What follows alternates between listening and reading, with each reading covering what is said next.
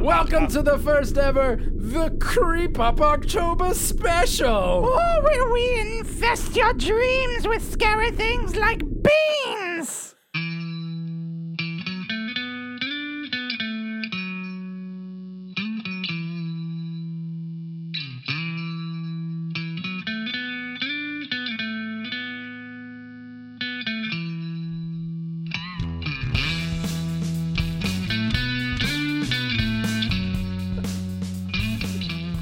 Are we gonna keep that? I hope so. Okay. I wonder how loud it is.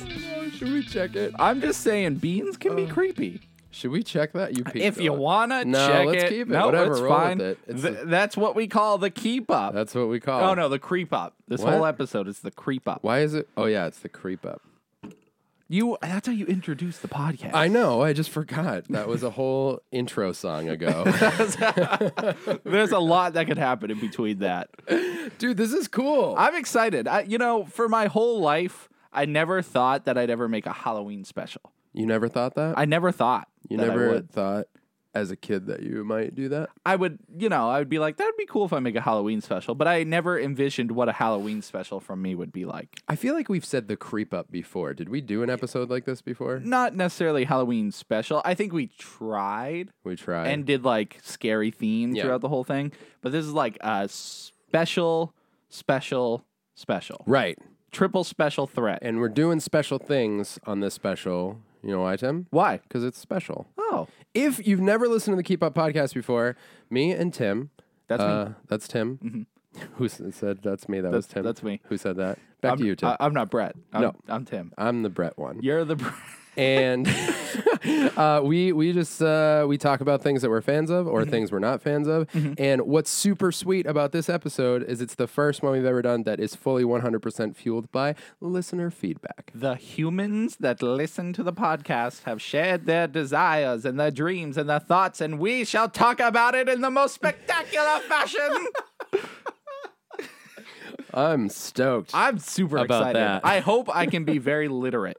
Illiterate. So far, Really rambunctious robots retell radical Rorys. I was trying to do stories, but illiterate. yeah, I thought you said illiterate. sometimes. Is illiterate, is that Isn't that to say the first create letter? alliterations? That's what I thought. I never used it as like an adjective, like to be illiterate. Yeah. He's super illiterate. Everything he says starts with the same letter. That'd be that's Or sound. It's sound, not letter, right? it's yeah. This is not listener feedback induced. No, this is Is all us. induced always negative? Because No, it sounds bad. Well, like you can induce birth and induce a oh, coma. that's right. Right. Not that I'm saying inducing a coma is good. Depending. It could be. Yeah. If you need a nap. What bad induces have you heard? I don't know. It just feels like a negative, like it has a negative connotation. Is it just because it's like induce, like the word itself sounds evil? When you say it like that, Induce. it sounds like a move someone in Street Fighter is doing. Induce. Like yoga fire. Yoga induce. I don't like that. I don't like that at all. Bam. It's going to be a different vibe because it's early today. Yeah, it is. Well, we used to do morning podcasts. Yeah, I used to. I'm just saying. Listener stuff. Our theme for this episode was spooky things. Yes. And we got some great suggestions I'm stoked about because it forced me to play and watch things. Forced. You didn't have a choice, nor Forced did you me. want to, apparently. No, I can't make a whole video saying, give us suggestions and we're going to do stuff with it and Yep. then not do stuff with it, Tim. That would be awful. So maybe I had a hand in forcing myself into this situation. Right. But I'm saying their suggestions forced me in a good way to watch and play things I've never watched and played. So they induced you to play. Yes. Everything that I endured in the past week or two was listener induced. I see. And I'll just put this out there. I waited way too long to get started on these things. So that's the idea of the keep up, though. We're keeping up on things. Dude, it brings new meaning because it was a lot, and I forced myself. It was like Sunday night, and I had 2 movies to watch and a game to beat. You had a lot to. I had the good fortune of what we decided on. I've already seen before or have some knowledge on. Yes. So I had the benefit. Although my one homework I didn't do, which I'm terrible at. But maybe we don't mention it because we're gonna. Right. Yeah. Okay. Yeah. So we don't. There was one thing that we thought we were gonna. I do want to talk about it later, though. I'm not abandoning it. No. Same. Yeah. Same. Thanks for hanging out with us on this episode. We're gonna list everybody who suggested anything, and also there's gonna be a little prize drawing at the end of this episode. A special prize? Yeah, you know why? No. Because it's a special, Tim. Oh, I should have known. It's so special. Special stories came in too. Yes, there were plenty of personal experiences related to horror. And I thought it would be fun to talk about a few of them because it's interesting how much we all relate on a similar level when it comes to horror. Yeah. Things people do, like, the stories we read are from people like in different countries, different ages. Yeah. And so it's interesting to see how these specific movies impacted them in one way or another. Yes. So we each have a story from you lovely listeners. Lovely listeners. Would you like me to go first? Yeah, man, do it. All right. So this one came from the Nintendo Gamer on Instagram, otherwise known as Cooper. Thanks, Cooper, the Nintendo Gamer. Thanks, Nintendo Coop Game. Yeah. I can't. All right. So this is what he wrote. For the movie The Ring, my cousin and I watched this when it first came out in the UK, which would have made me 10 years old. Oh, way too early. Way too early. Sorry, bud. Well, this will be relevant to it in a minute. We watched in total darkness, so it boosted the creepiness of the film, which is the best way to watch a movie. Oh, yeah. It's any movie. Any movie. For sure. Pure darkness. Yeah. I'm just glad we could agree on we that. need to establish how we feel about the lighting in the room in which you're watching It does the make movie. a difference. I I totally think. agree. If a light is on in the house, even if it's upstairs and I'm downstairs, Across the street even. I can feel it. I will call my neighbors and be like, if you don't turn your light off. I feel the radiation affecting my viewing pleasure. Total darkness, watching The Ring. Yep. I played a prank on him where I silently dialed his mobile number from my cordless house telephone, and he crapped his pants. While watching? I don't know. Either way. Which The Ring is perfect because you get a phone call. 7 days. Oh, it's vicious. So that, how rude. Yeah. But later on, after the film, so he did it during the movie. I went to the bathroom upstairs. When I had finished my business and washed my hands, I opened the door to see him stood there, and it scared the bejesus out of me. So I think we relate to that because all of us do. Scary movies can leave an impact on you for days after you watch it. Oh, yeah, To the point absolutely. where you're looking like, past your shoulder, behind your shoulder, and like you're always thinking the monster is going to come out and get you from somewhere. Yeah. Some of it's like across like waves and waves of movies, like how basements are just creepy. Just in general, basements have a scary vibe. And it's like, you could think of Goosebumps, the dad in the basement who's growing all the plants. I forgot the name of that. Don't Go in the Basement, I think is. Yeah, that sounds about right. It's a good one. Yeah. Anyways, but just the concept of basements in general. But basements aren't everywhere. They don't have basements in like the South and stuff. I guess you're right. Yeah, not everywhere has basements. So it's funny to see stories based around basements because some people are like, what is that area? I mean, I assume people know what basements are. I think they know what basements are. But it's funny, it's something that's only specific to one portion, at least for the U.S. standards. I don't know how they are. Portion. There are just some where they're only in New England. New Hampshire specifically. Yeah, we are the only place that have basements. Basement capital of the world. You want an extra downstairs? We got it. No, dude, I was watching, I think one of the movies that we're going to talk about later had like, it's just a classic like opening of the door.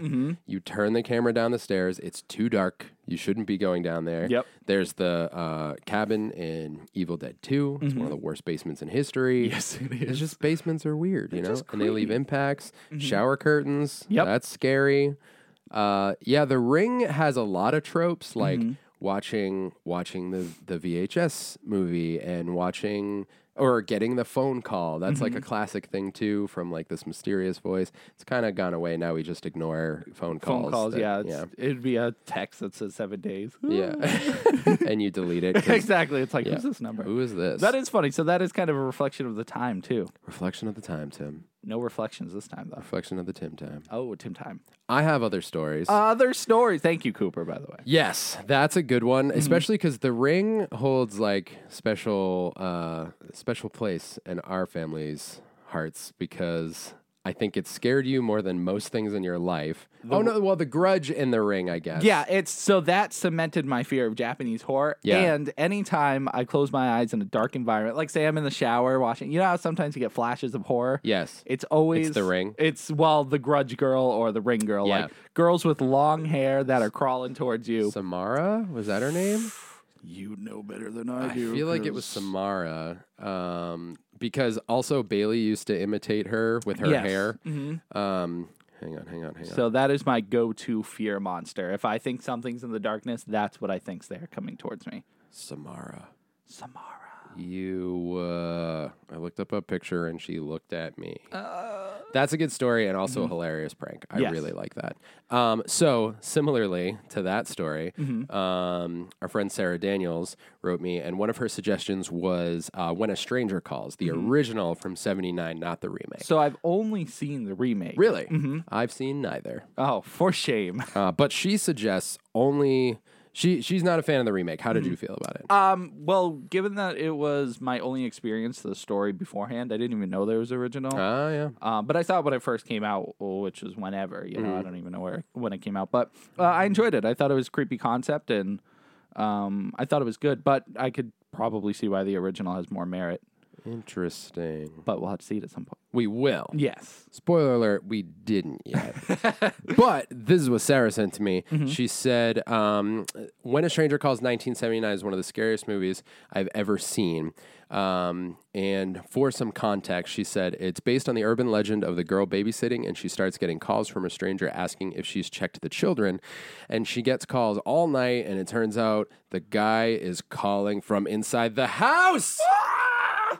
Very scary stuff. It was so scary, I had to call a friend of mine in Vermont in the middle of the night to talk to while I finished watching it. Wow, that's dedication to go and finish the movie. And I'm curious, too, if they talked at all or if she was like, you just stay on the line. I just need to... Isn't that creepier? Because the whole concept of the movie is a stranger calling. Although it's a friend, but if they're sitting there breathing on the other end, it's like that would make it even scarier. Yeah, it's very scary. Then my brother, for weeks afterward, would threaten to call me while I was babysitting and ask if I'd check the children. And he'd always do it when I was babysitting at this house I called the Scream House because it was set back from the road in the woods, and it was all plate glass windows and French doors, prime for serial killers to break in. And I'd sit there all freaked out knowing he was going to call me, and all the same, when the phone did ring, I just about wet my pants, even though I knew it was my stupid brother. I would just unplug the phone. Right? You just... Although... But then if there's an emergency, or Tim, a real killer coming after you. Yeah, a real killer. She said he tortured me for weeks with that one. I mean, isn't that family? Don't you just torture each other? That's it. It's family. Do you remember any instances of you trying to scare us? I mean... There's probably numerous. But is there any specific ones? Like, off the top of my head, I can't remember if I've ever... Like, I don't have any specific scares. I guess not, actually. Which is weird. There was that time... Which one of us dumped cold water on the other one in the shower? I did. I dumped it on you. You jerk. That was good. But that wasn't a... It was a jump scare. It was. You're sitting there taking a shower, and I had a pot full of cold water. No, actually, that's funny. I can't think of any... But we've had so many scary experiences, like, throughout our life. Yeah? Because of Mom. Mom specifically forced horror down our throats. Mom's method of scaring us was just having us watch movies. Right. I can remember as far back as being, maybe 7 or 8, and the movie Dolly Dearest. Oh. I've talked about that a million Yeah, times. you have. But, Yes. it's terrifying. Yeah. And I mean, to this day, maybe not as scary because I have rewatched it. And it's scary to me because it's always been scary. Yeah. But I think if you make other people watch it, like, it's some stupid, because it's just some like stupid puppet doll. But, Sure. But if you're 8. Right, exactly. And so watching that certainly on top of like or before watching The Grudge and everything, it cemented my fear of dolls, Chucky and it's not like an irrational fear. Like if I see a doll, I don't run away, but it's certainly like You're not I don't feel super stoked. Right, I don't feel settled near dolls. I'm just like, right, they're creepy. So I just feel like mom definitely influenced our fear. But talking to other people, a lot of people don't like scary things or can't handle scary things. Yeah. And I just think that's interesting that there are things in this world people won't experience because they're too scared. I'm curious, like, what most horror fans' introduction to the genre was, because I definitely have memories of, like, Pumpkinhead was an example of one that I had talked about for a long time, because I remember it as a kid scaring me. I mean, dude, I don't think I slept the night I saw it. And in my head, it was a very different movie than what I watched recently. It's still, it's pretty scary, and it has that, like, 80s like grit to it. Yeah. And the monster itself is scary. There are portions of the movie that are like goofy, but I think some of those memories are what brought me back to the genre, and why I enjoy it and why I have fun with it. But I wonder if there's anyone who got into it. Well, I'm sure there is, but like the percentage of people who have some sort of introduction to it when they were younger versus people who just got into the genre as they got older. Because I feel like it's one way or the other. Like my kids have not really seen anything super scary, but they've seen monsters and stuff. Yeah. And they've seen things that are a little bit like on the creepier side. But like I'm sure Scooby-Doo was an introduction for a lot of kids at one point to like the concept of suspense and monsters and stuff like that. But then there's probably, a ton of people out there who like not until later, because they weren't allowed to watch horror or anything along those lines until they were older. Right. I feel like ours is probably more we were introduced to it when you were young. Yeah, just like mom had it on the background. She's like, they're not going to remember. It won't affect them. And meanwhile, we're tuned in like as focused as we've ever been on Michael 4 Myers. years old, watching Michael Myers stab some people. Why can't you sleep tonight, boys? Oh. No reason, Mom. See, you're in an interesting position, though, because you have kids where you can expose them to horror stuff if you want.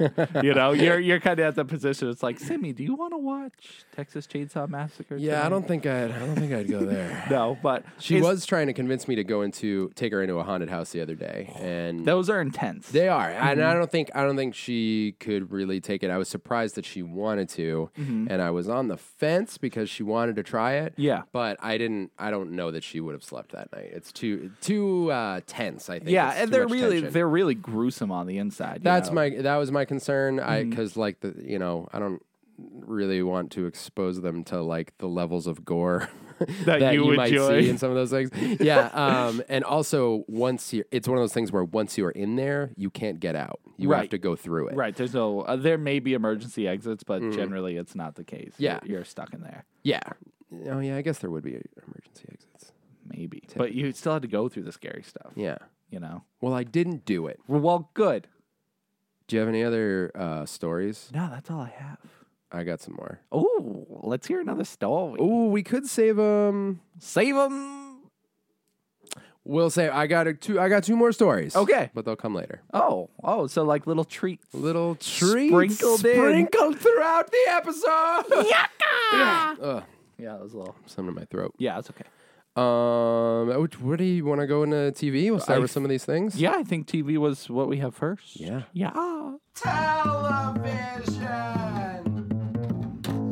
Beautiful. We're here with our first listener suggestion. Tales from the Crypt. I was just letting you ride that one out. Appreciate it, man. Tales from the Crypt. Ooh, well done. Oh, man. This suggestion comes from Catherine LaJoy. Thanks, LaJoy, of the Catherine variety. Yes. Super stoked about this one. I freaking love Tales from the Crypt. You do love Tales from the Crypt. I definitely saw, I've seen episodes in my day, but I absolutely needed a refresher. Yep.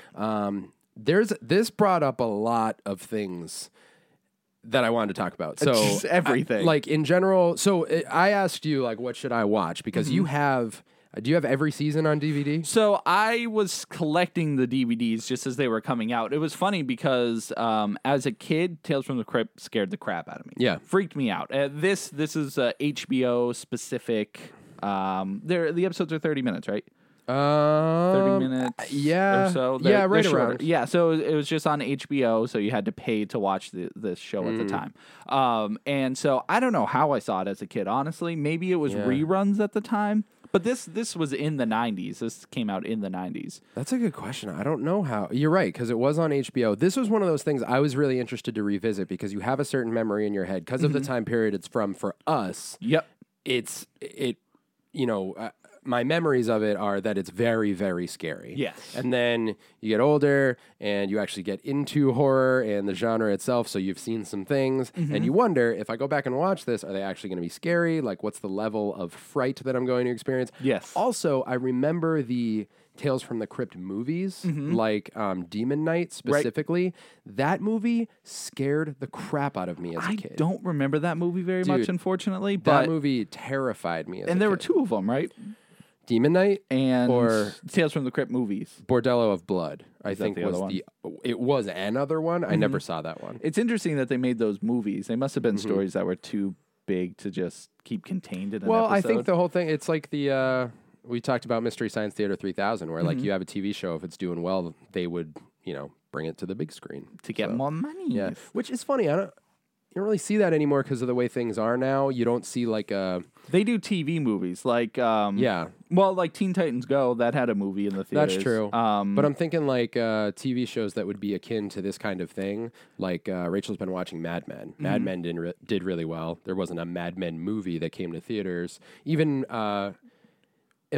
so I haven't watched it, so I might be speaking out of turn here, but Breaking Bad, aren't they doing a movie, but it's not like going to theaters? Came out already. It came out. Yep.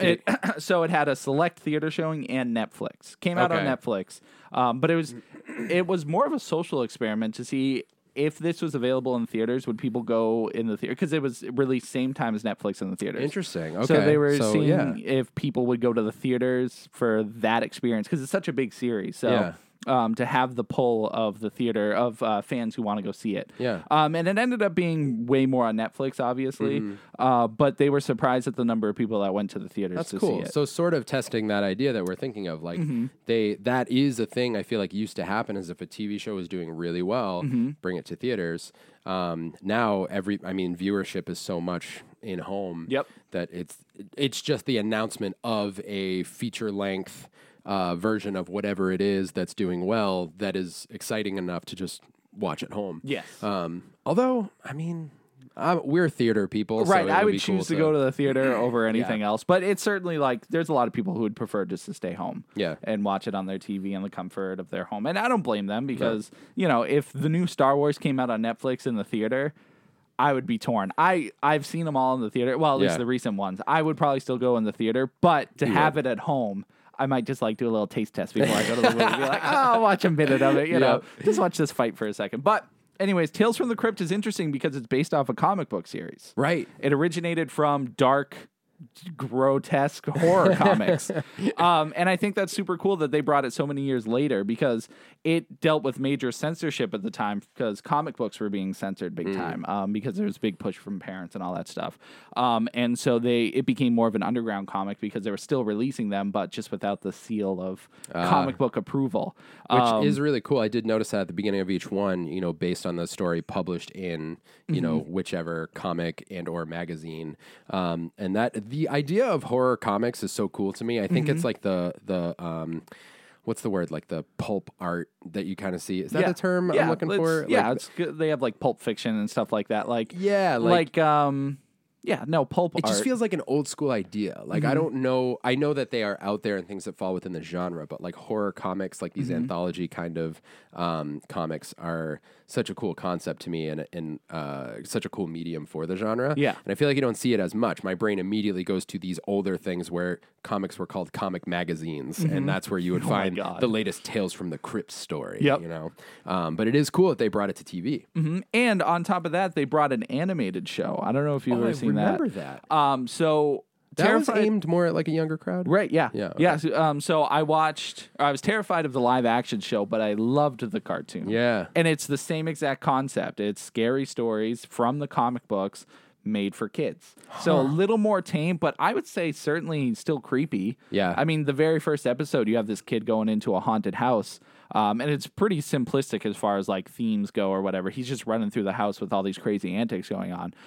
But it does do a good job of capturing the fear of Tales from the Crypt, just in a cartoon form. That's a thing that happened, I guess, because I'm thinking immediately of like the Beetlejuice animated series. And they had there were so many weird animated series based off of things. I mean, they had the Street Fighter cartoon, they had the Mortal Kombat cartoon, like off of games, and the 90s are just a cool time in such general. a cool time. So that exposed me more to Tales from the Crypt, and then as I got older, I was like, I remember these being creepy, but it was like a morbid curiosity because I was terrified. The Crypt Keeper scared me just because he was creepy design. But as I got this, my like early teens, and I was like, you know what, I'm gonna get these and start watching them, and then it became this kind of like big thing where I was like, I'm gonna get the whole series and watch them all. Have you seen them all? So I got up to season 4. That's the last one I purchased, and then I just stopped for whatever reason. Do you know how many there are? I think there's 9 seasons. Wow. And I don't even know if these DVD sets are available. They could be in Blu-ray. I don't know if they're rare. I don't know much about them, but I was very happy I got them. I did almost try to sell them once because I was poor and Close one. as a kid, you want to just sell things. Are you glad you didn't? I am glad I didn't because I do want to revisit these and kind of go through them. They survived the purge. They did. That's how I like to, refer to my media that's survived my stupid moments of, I'm just going to get rid of everything. And it makes me sad because I don't have a lot. I did sell because I used to get like 2 or 3 games or whatever, and then sell them once I beat them because I couldn't afford new games. So it's sad to look at my collection and be like, I bought all these games like 2 years ago, 3 years ago. There's some I have from my childhood, but not much. Some people know The Purge as one horror story. We know The Purge as a very different one. Way different. It is. And your Purge makes me sad. Yours is like a catastrophe they talk about for years and years. I have various purges that we could reference. The other day, I went to look for a Blu-ray that I thought I owned the Dark Knight collection on Blu-ray. I don't have it. Oh, you got rid of it? I'm apparently. You sucker. Dude, I don't know. I'm not that man anymore. Yeah. People can change. Don't judge me. I hope not. So, with Tales from the Crypt, do you remember what you saw first? Like, are you saying you saw the live action first? So yeah, as a kid, because you already had that fear embedded in you, right? And then I found the cartoon. There was this very short window where we had DirecTV. Yeah. And DirecTV had this on-demand service. I remember the days. And so there were 3 shows that I specifically watched that I've not seen again since then. But it was just like, I watch it every week. It was like Saturday morning cartoons. So it was Tales from the Crypt. And the other 2, I can't remember the names. All right, nice. That was a fun jaunt down memory lane. Thanks. It was great. Well, one, Frankie Muniz was the voice of the main character. It was another creepy cartoon. It was all like scary stuff.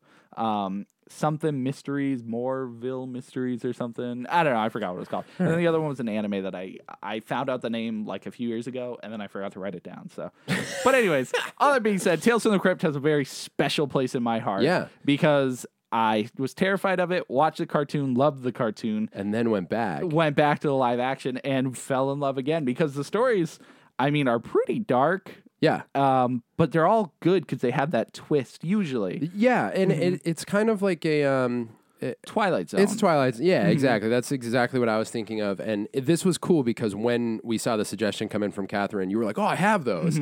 And it's just a series that, like I said, I haven't revisited in so long. And do you remember how they aired? Like, was it one 30-minute episode or was it like an hour long? Because there are so many of them. If you have like this, where we have season 2 in front of us, and it's what, like 5 discs? So it's funny, on the back it says 486 minutes. Yeah. They have it quantified. I don't remember. There's 18 episodes. I don't remember if they aired like a 30-minute episode at a time or if they did. In my head, I thought they were an hour long, but that might just be the first season that has hour-long episodes. Well, and they did. I love the setup of the show with the Crypt Keeper as the host, and he sets up the story. It feels so comfortable to me, like homey. Like I love the feeling of seeing him, and I'm like, oh, I'm about to be in for a good time. And then he like caps off the episode with like a little pun or whatever. Like, I think it's set up super well. Yeah. We're gonna have a frightfully good time. Like just all the little puns he puts out there, and also like I love the. It does set up this in-home like entertainment experience. Like as he's setting you up for the story, I want to like, ooh, let me get my popcorn. Yeah, and let's stuff. get by the fire. Get so it's. I love it. I love it so It's much. great. So the episode that you told me to watch was is it called The Ventriloquist Dummy? I believe so. So right off the bat, I mentioned how this brought up a lot of things that I wanted to discuss. There is not anything like this on TV right now or anywhere where there's a regularly scheduled programming that includes all these well-known actors, and some of them were maybe more up and coming at the time that these were filmed. I mean, the first episode in Disc 1 has Demi Moore in it. Yeah, like, and so the one that you had me watch, The Ventriloquist Dummy, has Don Rickles and Bobcat Goldthwait, and they're both great in it, and it's just this short little thing. Like, I was just thinking, how cool would it be if this was on now? Like, if they rebooted Tales from the Crypt. Which they are. Are they? M. Night Shyamalan. Really? Yep. I don't know where it is in production right now. It was announced last year, I think. It's gonna be like this, like an anthology TV show? Yeah. And I believe they're bringing back the Crypt Keeper, too. Okay, so that's exciting. That is because exciting. I was watching it, I was like, how cool would it be if, to see which actors and actresses are going to be on this week's episode of Tales from the Crypt? Yeah, because at the time, there's actually a documentary on this, which is pretty cool. It's like 20 minutes or whatever. Okay. And so they talk about on it specifically how they go and find all these famous directors in Hollywood. And it's like, hey, you don't really get the opportunity to direct horror stuff because, you're like Steven Spielberg. They say they go to Spielberg. And it's like, yeah, you did Jaws and stuff. But you haven't really done any horror in a while. Do you want to jump on a quick episode? And he was like, no, but I love that you're asking me. And they actually, I don't remember any directors specifically off the top of my head, but they said a lot of them jumped at the opportunity because it is just a short little how thing. cool is that? It's amazing. You know what I mean? Because that, you're right, doesn't necessarily exist because we have shows like Black Mirror that has some famous people in it, some famous directors. Okay, But they're much bigger projects and they're longer episodes, and they only release like 6 or 7 episodes a season. Yeah. And so for this to have 18 episodes, each a different director and different stars in it, it just opens up so many doors for random actors. Right. And I guess that's a good point. There are things like, the American Horror Story season that had Lady Gaga in it and the Black Mirror episode that had Miley Cyrus in it. Or was that a movie? No, that was an episode. That was an episode. Yep. So there are little things like that, but not like this where each episode has its own, not just one, but like a collection of well-known comedians or actors and actresses. And that was just really cool to see. So the concept was just really striking me because I'm like, there's not really anything like this right now. So that's cool. I'm interested to see how that gets relaunched. And along with what I was saying, where you're not sure what to expect when revisiting something like this, it's, definitely HBO. Yes. It's gory. It's aggressive and dark, but it's at least that episode had a. You told me this is your favorite episode. It has an Evil Dead vibe to it. Yes. Where it has like a kind of a comedic reveal. And because the whole episode is centered around comedy, it's like he's got this ventriloquist dummy routine where, he's going back and forth with this dummy. And as the episode goes on, you start learning more and more about this dummy specifically. Yeah. And the twist is, I'm not going to say it, but it's super fascinating because you're like, I didn't see that coming at all. Right. I was going to say, I thought I knew what the twist was going to be. Yep. And I think maybe it's written that way. But they got me. I was like, wait, what? I think I like it because it's so goofy, but also creepy. Like, dude, it's you all day. When the reveal happened, I was like, of course this is Tim's favorite episode. Of course it is. It's really great. They're just fun. Yeah. And it is, I don't know. It was so funny. It's hard to not. I wouldn't even want to describe what the twist is because you really have to see it happen. It's super. You're just like, what? It's that's the main thing that I wanted to say about it is, I watched that episode and then I watched another one called The Sacrifice,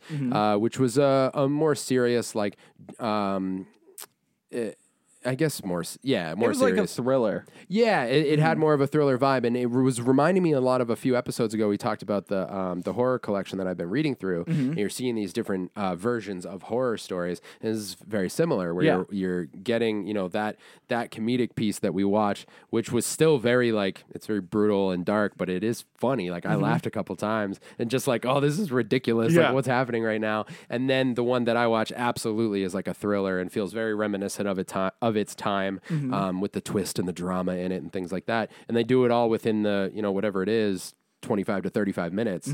And they're these fun, really cool, like little stories. I just think the anthology method of telling stories is one of my favorites. I'm with you. I think it's one of my favorites because you get so many different stories and tales in such a short amount of time. And for a series, you have the casing for the episode. You get the Crypt Keeper at the beginning, Crypt Keeper at the end, and then a mystery story in the middle. And it's that aspect of what are we watching this week that makes anthology so good. And that's why Twilight Zone and Are You Afraid of the Dark? Are You Afraid of the Goosebumps? It's just all just fun. You never have to invest too much because it's just you got your 30-minute episode, your hour-long episode, and you're good. I feel like horror, for some reason, lends itself better to anthologies. That's mostly all anthologies, really, because I guess you can kill off your characters easier. Maybe. And have horror generally has more twists than I think most other things. I feel like in books there are a lot of are there action anthologies? There's sci-fi and fantasy ones. I mean, I'm sure they're out there. Yeah. But I can't think of there's no rom-com anthologies. Wasn't there Valentine's Day? Isn't that one? I don't know. I never Year's saw Eve. it. Are those anthology stories? Yeah, well, I think they tell a bunch of different stories, but they all combine at the end. So I feel like that's one big story. I guess. They're all short, different stories in it, though. Yeah, I don't know. But I guess not necessarily. Anyways, anthologies are beautiful. They're great.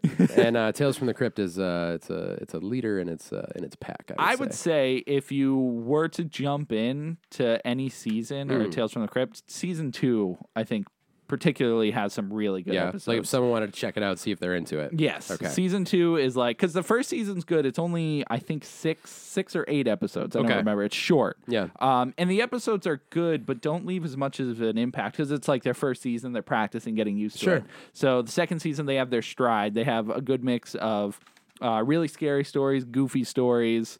They kind of go all over the place. So I would say that's the best place to start, especially because they have the birth of the Crypt Keeper hidden in here in one of the episodes. Ooh, what's the title of that episode? I was going to keep it a secret, but whatever. Lower Birth. Lower Birth. Yes. It's a super weird episode. Yeah. And if you go into it not knowing what the ending is going to be, I'm apologizing for spoiling it ahead of time. It's super weird when you watch. I think actually at the beginning of the episode, he says it's about his birth or something, but anyways, it's super weird. It's a super strange episode, but awesome. I want to watch that one. And Tales from the Crypt, I actually found most episodes on YouTube for free. You can just watch the whole episode. This one? I didn't. The live action one? Yeah. Oh. Which was weird. There's a playlist and it was here's Tales from the Crypt, and it sweet. had 50 something episodes. I was like, that's really weird. That is weird. So it's not super hard to find, but cool. I love it. The cartoon's really worth revisiting too. Yeah, I'll have to. I kind of spaced it until I was looking that up. I'd love to find some of the old comics. Yeah. Do you have any? Comics? No, I don't even know. They must have a collected set. Maybe. Because I assume the comics aren't cheap. Probably not. I'll have to look that up. Because I don't think they're making them anymore. I don't think so. No, I wouldn't imagine so. That's what would be cool. Hunting down the old editions. Yes. And then comparing it. Ooh. Oh, yeah, that would be kind of tight. I think they were published in magazine form where they were these short stories. But I don't know if there were multiple per book or... I'm not sure. I don't know. Curious. Too much. Yes. Next time on the Creep Up. On the Creep Up. So it'll be 1 year from now. Yes. Halloween special number 2. Yeah. The other thing that I thought was funny is that this was a dummy episode, and ventriloquist dummies, I think, are going the way of the clown, where now I associate clowns more with horror than what clowns actually are. Yeah. And same thing with like this classic looking ventriloquist dummy. I was at a haunt the other day, and one of the dude's costumes was just a ventriloquist dummy that looked just like this one or the one from Goosebumps, Night of the Living Dummy. They all look the same. They're like little That's the guys guy. in The suits. suit with Yep. the red like bow tie. Yep. It's all that guy. Yeah, I mean, is ventriloquism even a thing anymore? Oh, yeah, it's a thing. There are a couple comedians that I know, like specifically Jeff do. Dunham. Yeah. But I just don't know if it's like as prevalent now as it was back in the day. I saw a young girl do a really great ventriloquist act on America's Got Talent Well, recently. good for her. Yeah. Too bad it's a dying art. Wow, Tim, aggressive. Way to crush some Poor dreams. little girl Hey, decided to waste her time. Somebody's got to bring it back. So yeah, I hope it's little girl Jenkins over there. Little girl Jenkins. That's her name. Little lady Jenkins with the ventriloquist talent for the masses. Right. Wow. I let you just go with that. Do you plan on watching any more Tales from the Crypt this season? I do. I think this sparked my interest again, and I wanna first look at the other seasons to see where they are value wise. I want to see if I can get the whole collection. Oh, now you want them all. See, this listener generated episode is going to cost us money. It is. In the end, it's more expensive than anything else. But I do appreciate it because I'll take any excuse to talk about Tales from the Crypt. Absolutely. Yes. Thank you, Catherine, for that suggestion. I think from here we go into dude, movies. Ooh, let's go to the movies. All right, I'm going to kick this one off with another story from a friend. So our buddy Eric left us a comment on Instagram and said, I never saw the movie, but just the commercial for Quarantine gave me nightmares. I was younger when I saw it, and I don't do scary stuff. Now, I talked to Eric, and I got more of the story, and I'm going to try to do it justice because it made me laugh when he was telling me. Essentially, I believe he was watching a football game with his dad, and he said he was around like 10 years old. It's always 10 years old. It's always 10. Something bad happens when you're 10. Because you're like just old enough to be terrified by something, and maybe it has to do with like times you're awake. Like you're old enough to be like up a little bit later watching a game with old dad. yeah, and with that's good old dad. Good old dad. And then sometimes the horror trailers come out at night. So That's when they should come out. Exactly. So he told me his dad got up to go do something like use the bathroom or go to the kitchen, something like that. And so he was just in the living room by himself, and the Quarantine trailer came on. And for anyone who doesn't know, Quarantine was, I want to say it came out around the same time as that movie Wreck. I think a little after it, but it's like right at the beginning of the found footage. Yeah, stuff. exactly. And it's basically where you're, way after Blair Witch. Yes. But nothing really spawned after. Like it was Blair Witch and then nothing for a while. Right. And then a couple movies, those are the two that always come to mind. 2008 Quarantine came out. And then wasn't the other one just Wreck? Yeah, Wreck came out in REC? 2007. Okay, so they were right next to each other. And basically, both of the movies utilize this night vision handy cam view that made Outlast the scariest game on the planet.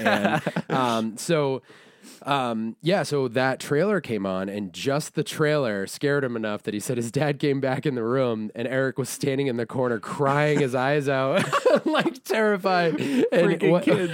What made me laugh is he said his dad was just like, "What happened? Like, what could have happened in the time I was gone?" So it reminded me of that movie, just that visual of being, because I wish I looked up the trailer, but I remember the visual of like the girl hiding, and he told me actually it's exactly what's right here, Where she gets dragged away. She gets dragged away, Yep. and that's what did it for him. He was like, "Oh God!" Like that's it. And that's funny because that's the only part of the trailer I remember. It's her like talking to the camera, Yeah. and then she gets pulled away, and it like flashes black, like as she's being pulled away.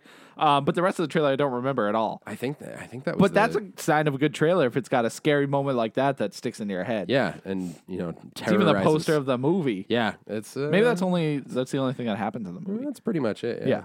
I think was that one a remake? Oh yeah, so they're a TV crew. I remember watching this one. It was pretty good. I mean, Yeah. it definitely has that tension that you expect from a night vision camera trailered movie. That's all I ever want. That's all I ever want. All right, let's get into the movies that we it saw. is a remake of Wreck. Oh, what? A year later? Yeah, remake of Wreck. A television reporter and cameraman follow emergency. Because Wreck, I believe, is Spanish, I want to say. Oh, So they that's remade right. it for American audiences. Oh, okay. That makes sense. I think Rex the one that I watched because I thought I did remember one of them having subtitles And yeah, so that would make or sense. watching one with subtitles. Yeah. I believe that's the case. It was made in somewhere. I don't remember. Dude, they remade it a year later? Yeah, it must because it was that good. I remember people talking about Wreck for years. Yeah. I obviously after quarantine and everything. When did Outlast come out? 2016, I want to say. Really? I think so. Oh, man. Maybe 2017. But Scaly business. anyways, interesting stuff. I want to go watch both of these, I think. Have you seen either of them? No. No? Mm-mm. Really? Yeah, I know. It's weird. There are some movies that just kind of pass it. Like, I've never Yeah. seen The Fourth Kind either. Oh, me neither. I thought you did. No. No, okay. Well, then. I thought you told me to watch The Fourth Kind. Mom told you to watch it. She gave you Oh, the you're DVD right. for it. She did? I think so. I don't think I have it. Yeah, because you sold it. You know what else we were told to watch? Yes. Hereditary. I freaking love that movie. Andy Skates suggested this to me. Thanks, And to be fair, Andy. has been suggesting this to me for months. And I suggested And it you to have- you when I first saw it. Yeah, my friend Zach has been suggesting it to me. And so when Andy suggested it for this episode, I was like, all right, I got to watch it. I need to see this movie so everyone can stop yelling at me. We're going to talk about this one first because there's a particular order in which I watched our suggested movies. Which is interesting, the order you took. But You think so? it's good. Well, I had no idea what I was getting into with either one of them. So, Hereditary. Yeah. What are you pulling up right there? I'm just looking up little facts and tidbits about it. Timbits. Timbits. So, Ari Aster. Nice.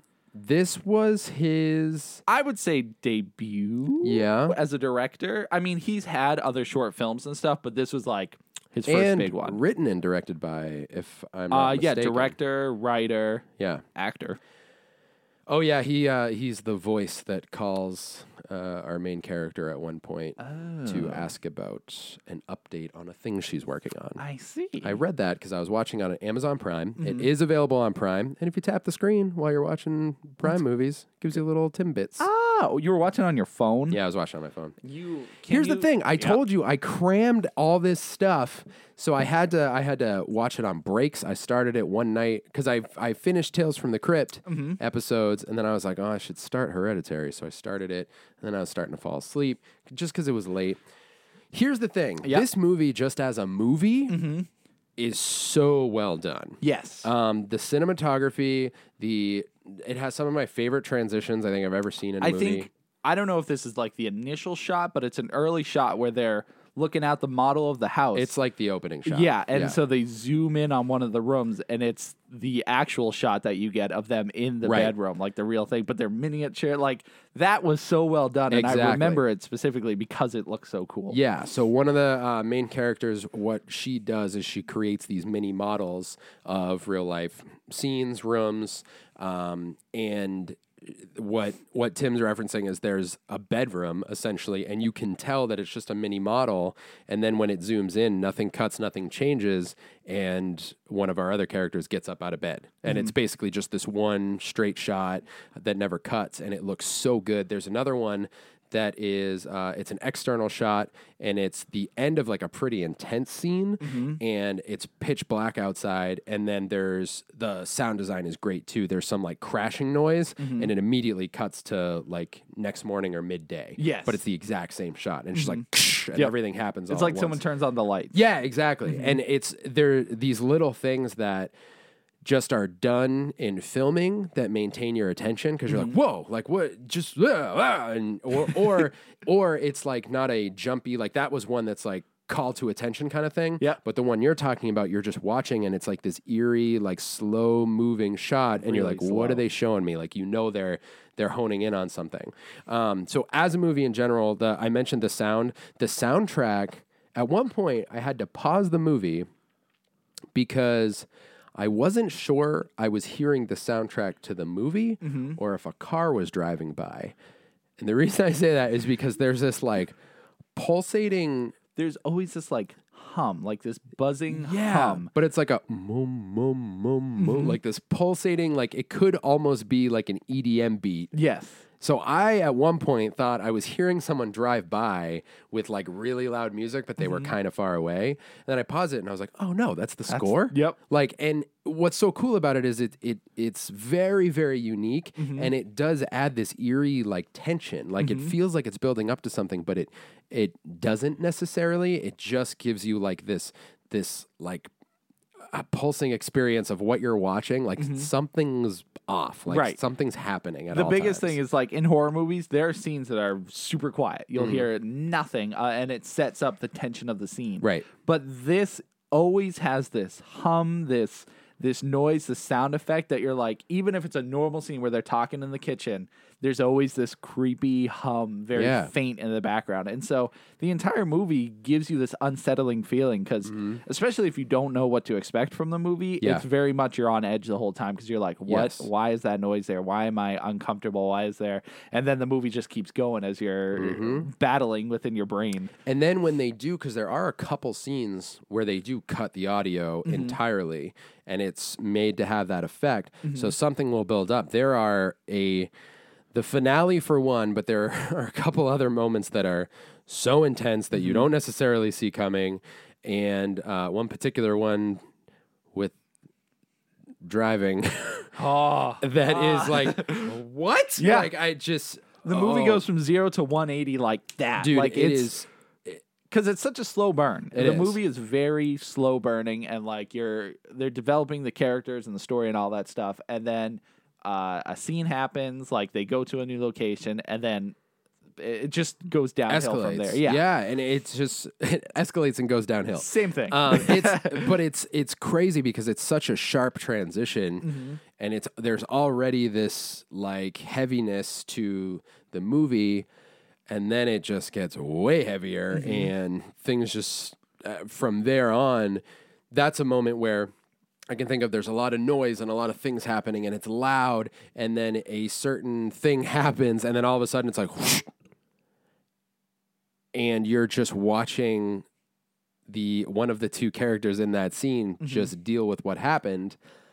And it's quiet for like probably 5 minutes. And then it just from there like starts building up again, it feels like, to the finale, which is, it turns way up at the end of this movie. And I had to watch it like 5 times to even understand what's going on because it's so, and it's crazy, like all the stuff you don't notice. Like specifically there's coffee. There's a character like kind of just chilling in the background for a good portion of the ending part. Yes. And you don't see that character at all unless you really look for it. Like there's a scene where there's like a little light shining and you know they're there, but if you watch the scene again, they're there the entire time. Really? Yeah, so if you watch it again, but you know, they're just chilling. I think there. I know who you're talking about, but I don't want to mention it. Right. Just in the living room?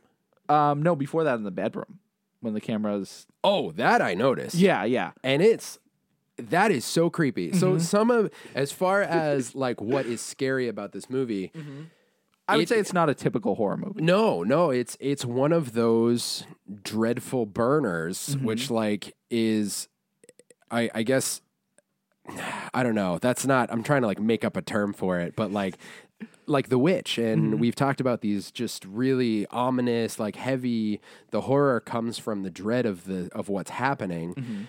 There are a couple.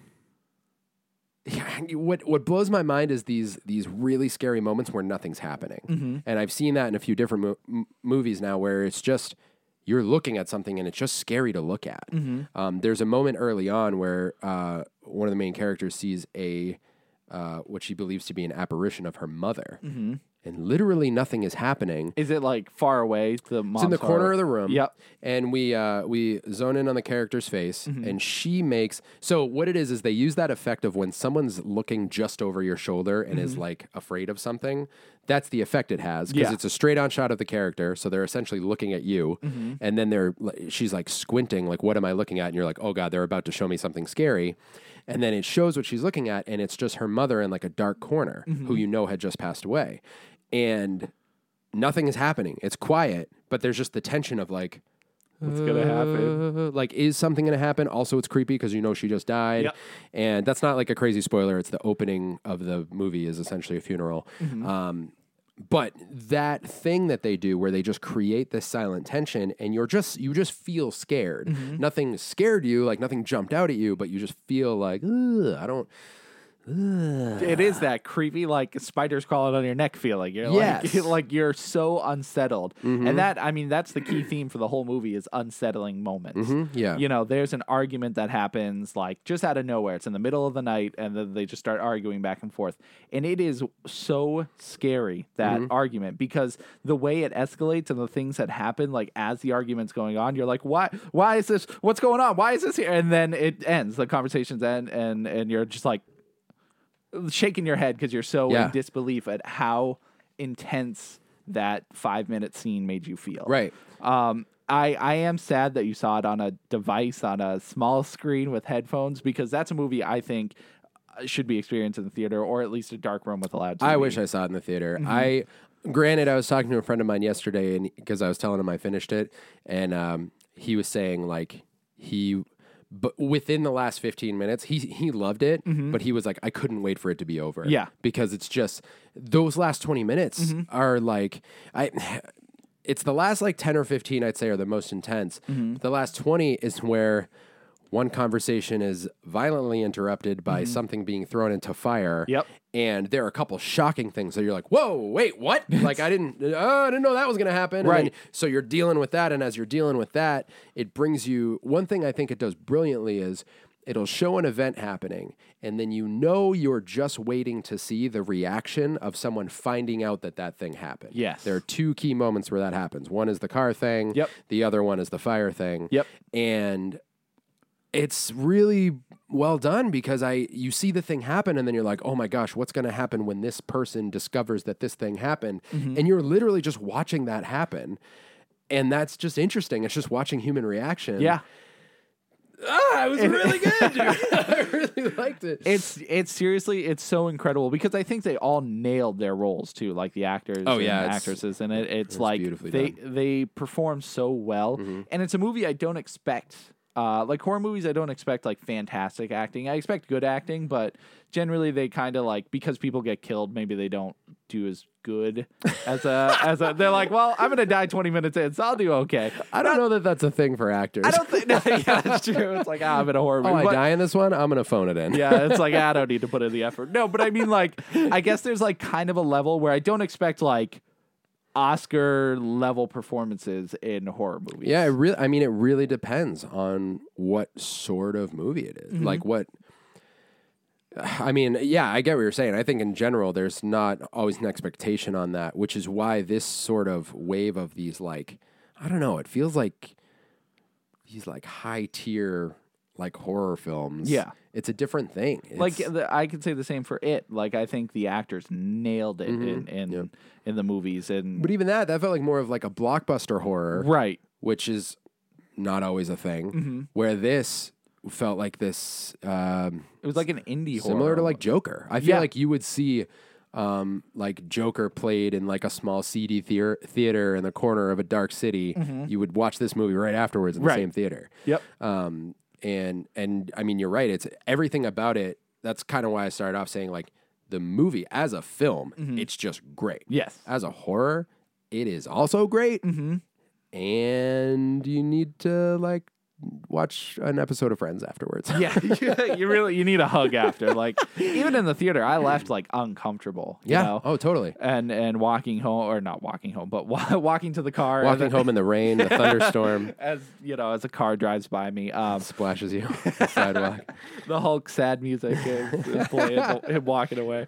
The movie just left a really solid, creepy impression on me. Yeah. Like, I just felt uncomfortable after watching it. And you kind of mentioned too, like having to rewatch it to really figure out what's going on. I think part of the heaviness you're left with is in that finale, they dump so much on you. The entire movie, I think, like as good as the beginning, like hour, however long the movie is, like before you get to the last 20 It's a minutes. little over 2 hours. I think. 2 hours. So the first hour and 40 minutes or whatever, honestly, there's not a ton that happens. Like there is, as far as the movie goes in a grand scale, yes, there's a lot that happens, but everything builds up to that very end. And then all of it gets dumped on you and you're like, you have like a seizure because you can't handle it. It's so much. It's information. It's, callbacks to certain things that happened. And you're like, oh, this is why this and this is why that. But then you're also dealing with this new information of how, like, I can't even begin to describe some of the things that happen.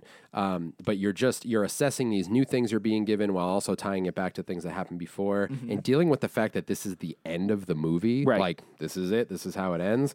I hadn't thought about it till I kind of mentioned it a minute ago, but I think the pacing of the movie could be, it could be compared to Joker, or vice versa, because obviously Hereditary came out first, but it is a very long sort of study where Joker is, you referred to Joker as this character study of one character. This one's kind of like a character study of a family. Right. And the end is just what you were building up towards the whole time. The difference is I did not have any clue how this movie was going to wrap up. But I was waiting because of the reviews I'd heard of it and people talking about how great it was and how scary it was. I was like, something wicked is on its way at the end of this movie. And it's hard to live up to the hype for sure because this movie was very hyped up. And I'm glad I saw it when I did because it was before all the hype. I mean, it was getting good reviews, but I wasn't going in like it's going to be the best horror movie ever. I still don't think that, but it is a really, really good. It's like great. Top 10 for sure for me. Like as far as theater experiences go too, like occasionally like seeing Perfect Blue in the theater, that was like an amazing experience. That was cool. I just really love the movie and everything, so it was great to see it in the theater. Like it's just one of those experiences that'll stick with me for a long time because of how powerful the movie is. And to your point, I would definitely see it again. And if it came out in theaters, I would count it worth it to go see it in a theater. I might rewatch it anyways because there were a couple times. There's one time I was watching it and I had bad service.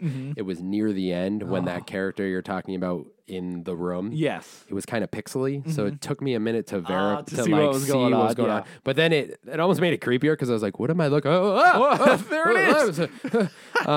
But it definitely just how good the movie looks, I can definitely see why it's a theater worthy film for sure. Yes. So glad I finally seen that. I need to see Midsummer. Yes, I haven't seen that one yet either. I'm really glad you saw it too because it is, especially for how much you love horror and everything. Yeah. It's worth a watch. It's great. It's so great. So the night I finished that, I immediately moved on to our next movie suggestion, which came from Jesse Coffey. Yeah. Nice. Hey man, you got the stereo announcement. So this is another one that you've mentioned and I've heard tale of over the years, and it came out a while ago. It did. This point. It was pretty old. Not like super old, but 20. I know it's in the year 2000. It's in the year 2000. The movie is VHS. 2012. It's VHS. Yeah, the movie's not 2012. The movie's VHS. Yeah, have you seen 2012? 2012. Have you seen that movie? I don't think I saw that one. It's terrible. Yeah, It's got that guy, John Cusack, and John Cusack's in 2012? Yeah. Is that like the disaster movie? Yeah, where it's like 2012 was the end of the world. Can you believe they made a movie based off of like an internet thing? What do you mean? Just that because the idea was the world was going to end in 2012 because the Mayan calendar ended. Blah, blah, blah. Right. So they made a whole movie based around that fear. That's weird. It is weird. Anyways, it's VHS. To solidify it, the movie is VHS. I mean, another anthology. Right. I was going to bring that up. It is, and I thought I had remembered that being the case and how it was described to me. But I kind of forgot. I was like, I think it's an anthology. I don't really know what I'm getting into, which was kind of cool.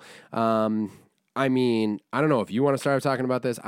What I wanted to say is after finishing Hereditary and immediately moving to this movie, I have to say by the end of it, I felt like I needed a break. Like I felt like dirty and like, so that word can have a lot of different connotations, but it was partially like the You had too much evil on you. Yeah, it was like the griminess and of the way that Hereditary ends, without giving any specifics, and then the filming of and the stories that happen in VHS. Yes. I just felt like afterwards I was like, oh, I'm like, it's a lot. Yeah, because VHS jumps between a lot of different horror ideas. Yeah.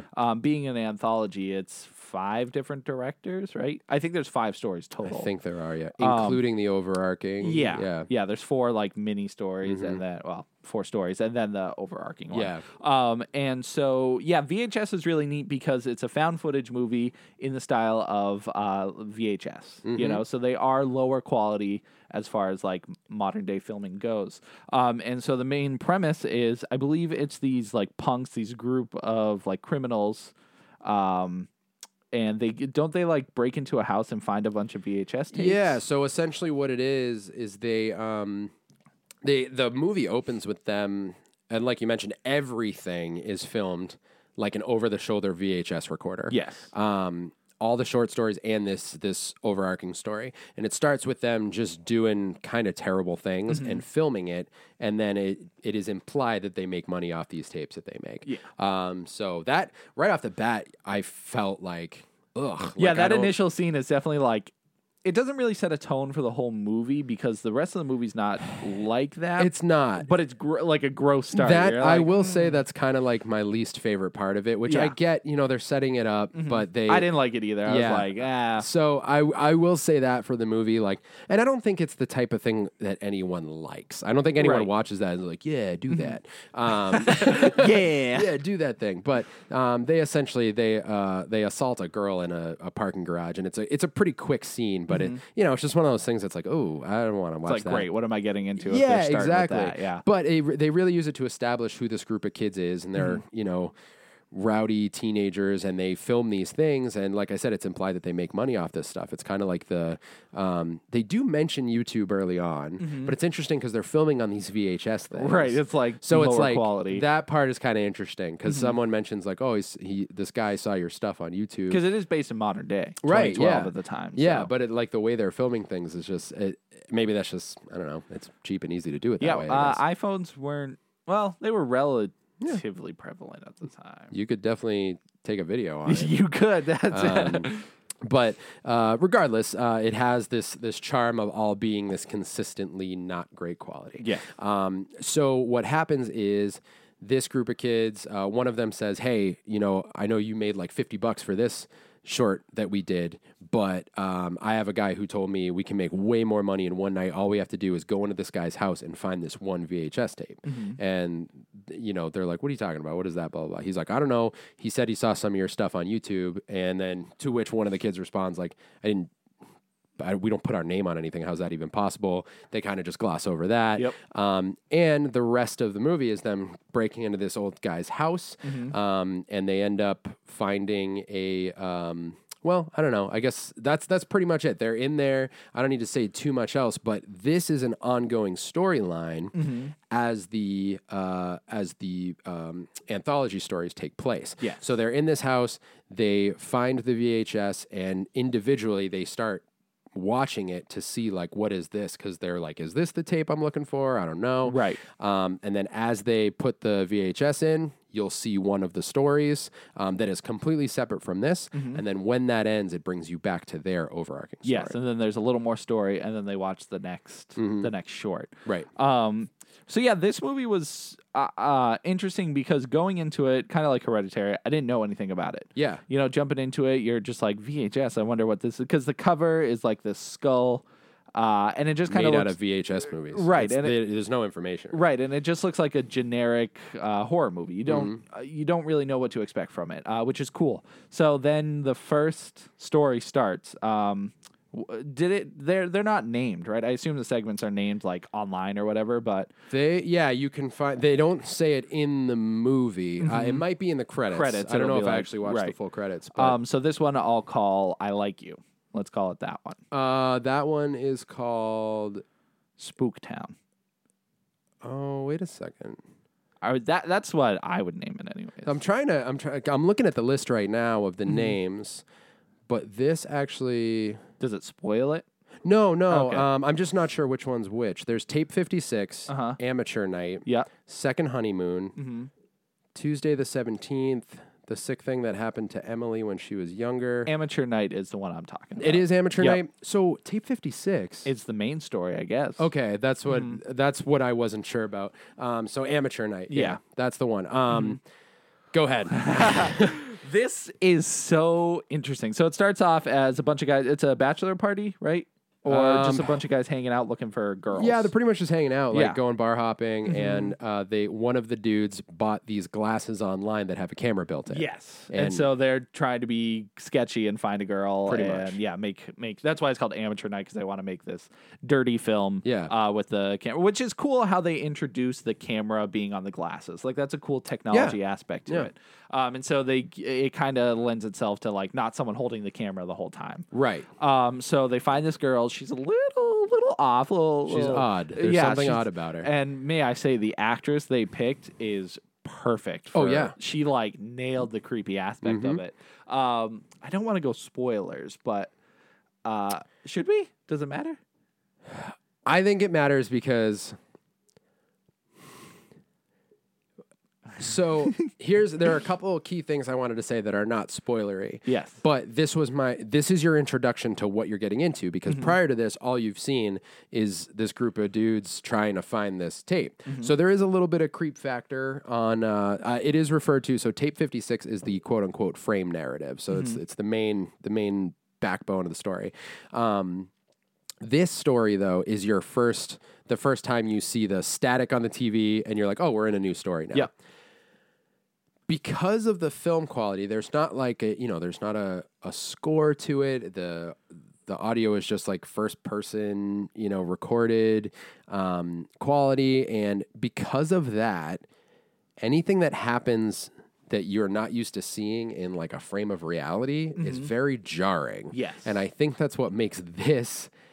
You have no indication of where this story goes. I will tell you, you might think you know what's going to happen. You do not know what's going to happen. Yes. And that's what kind of blew me away is you need to like process, kind of like we were saying about the end of Hereditary. The difference is in Hereditary, you have this like hour and 40 minutes of like piecing things together. Everything starts happening so fast. You're like, wait, what? Yeah. What? And then even when you're like, okay, this is happening. The way that it ends is like, what? It's like, How did that even happen? How? And it's the realness of just it being like home video style that I think really sets that in. Yeah, absolutely. I think it establishes that you expect it to be realistic because even the other stories later on are very ground in reality. Yes. But I think it was an excellent choice to start with this one because it's creepy. There's a really interesting story mixed with it. Like nothing crazy, but enough where you're just like, oh, this is the kind of movie. Like it was just a good starting point to the movie. It was. And that I think out of all of them, that one was the best. Yeah. And it was a strong start. Not to say the other ones are bad for any particular reason, but that one was just so good, and that's why I remember VHS as starting the first one. That is, I think the reason that one's good, and it's hard to beat as the best one because it kicks it off and it's so strong. But I think it also sets the groundwork that, anything could happen in any of these stories. Yes. Which is also the beauty of an anthology. You can kind of you have this succinct amount of time that you're trying to tell an impactful story. Yep. And that was one that did a good job with just giving you kind of a quick enough sort of framework of a story, and you get to know these three characters a little bit real quick. You're right. You know which archetype they each fit. And then they introduce that girl that you mentioned, and there's enough information for you to piece together like, I was going to say something, but I'm not going to say something. Yep. I don't know. There's enough information for you to put together the full story without them having to blatantly say anything. But you're also at the same time being amazed that the story is what it is. Yes. But it does really set the groundwork. I think the last one is actually one of my favorites. That one's really good too. Yeah, The House. I think that was the last one, right? That one was maybe the creepiest. Yeah. I don't know. The first one, she's really creepy. She is creepy. Yeah, you're right. Creepy. And I think the thing with the reason it's so creepy is she there's just something off about her the Yes. whole time. And you're sensing that. And Right. I think that's, because she just has like really wide eyes and a big like forehead vein and like just like, and it's probably all natural qualities she has just as a person, but she plays it as her like scariness so well. You're like, there's something not right here. Mm-hmm. It was really good. I really enjoyed it, and it does. I think that what just happened There's to a you? little fuzz Oh, in front of me, Tim just summoned a little fuzz with his face. Oh, I see. blowing it away. You're propelling it into the sky. Yes. I think what is cool too is it satisfies that urge of like wanting to start and complete a story, and you're like, "Whoa, that was crazy! All right, what's the next one? What's the next one?" And it, like I said, it was maybe that's why it felt like a lot that night because I got like a bunch of little. You stories watched in a like row. 10 scary movies in, much, in under pretty an much. hour, or Yeah. not an hour, but Yeah. yeah. Yeah. Do you want to go through each story individually, or you think it's worth? That's a tough one because Because there are some that I'll honestly say weren't very good. You think so? I think they're because the second story, what's the second one called? So the second one is Second Honeymoon.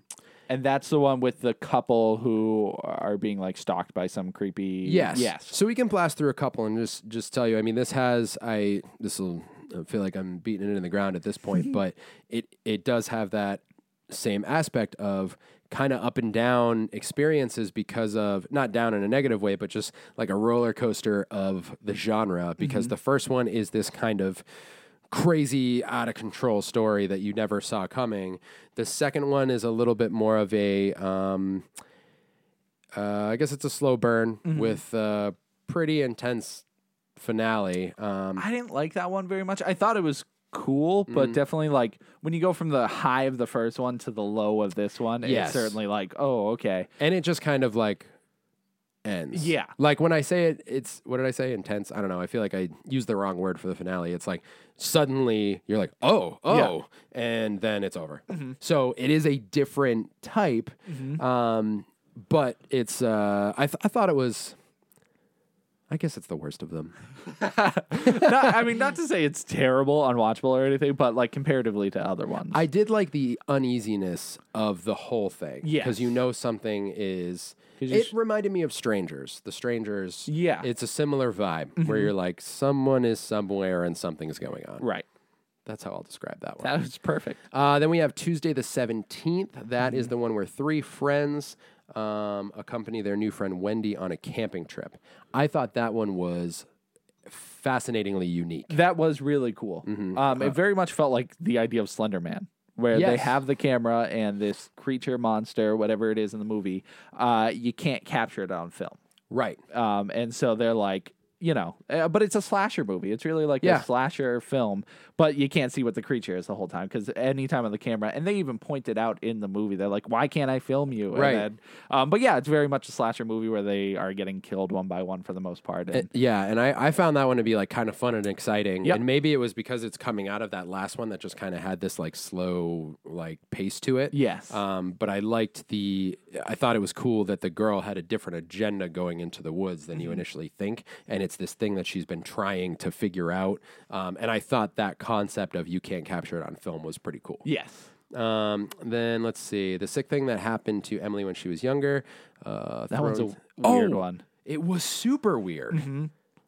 I don't even know what to say about that. I mean, the one thing that's cool about it is the whole thing takes place as a FaceTime conversation. Yeah, essentially. Skype. Are they using Skype? Yeah, or- probably Skype. But yeah, some kind of video chat app. And there's this is a Twilight Zone-y sort of one where there's a twist, and I don't know that I fully understood it, but enough that I'm like, okay. Yeah, it's because it is cool what they do because same thing with most of the other ones. You expect one thing and it goes a way different direction. You're like, oh, Yes, right. And yeah, it's very much the filming technique is super cool because Yes. that adds to the ending because you're doing FaceTime and stuff. You see both perspectives from the one having the conversation and the one That's she's right, talking yeah. to. So. I'm dying here. Oh, my goodness. When the twist comes up, and then you notice, you're like, oh, and then the filming perspective, it all makes sense. But yeah, that one's certainly interesting because it gets pretty wacky, Yeah. and it's but it fits the style of the movie for sure. Yeah. I liked that one a lot. And then the last one was 10/31/98, which is basically A few friends are looking for this party. They go into the house that they think the party is in, and as they follow the sounds, they end up finding something completely different than what they thought they were going to find. And they think they're in this like falsely haunted house, like it's a set up to be a haunt kind of thing. But there are some reveals throughout, and the ending on that one is like, whoa, like turns way up. That one, I think, and the first one are probably my two favorites. Yeah, that one's super strong too because it is it uses a lot of like cool special effects, but because it's like the VHS quality, it doesn't look bad. It doesn't look like cheesy special effects. It actually looks like it makes sense in the house. Yep. But yeah, overall, the movie I think is really, really well done. Yeah. Even the overarching story, I don't remember how it ends, but that was the one thing I had like. I wouldn't call it a complaint, but it's sort of ambiguous what happens. Yeah. That's the thing. Well, they did have 2 sequels after. So. I know. Have you seen those? VHS 2, yes. I remember that one having overall better stories. Is it the same? Does it like follow anything up from the main story? I don't believe it has connections, or if it did, it's a weak one because I don't remember. Oh, okay.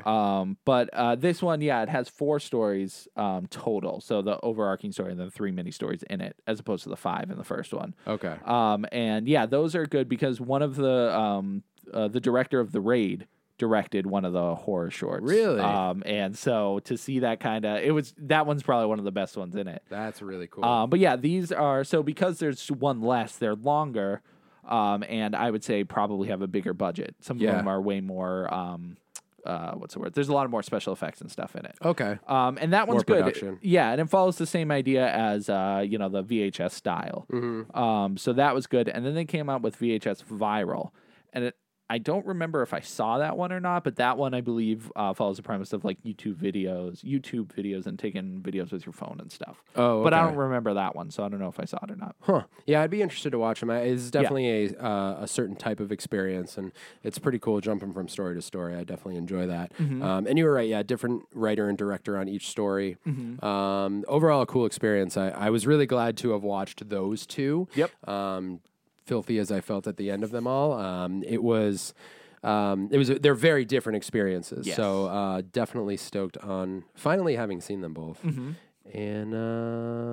freaking,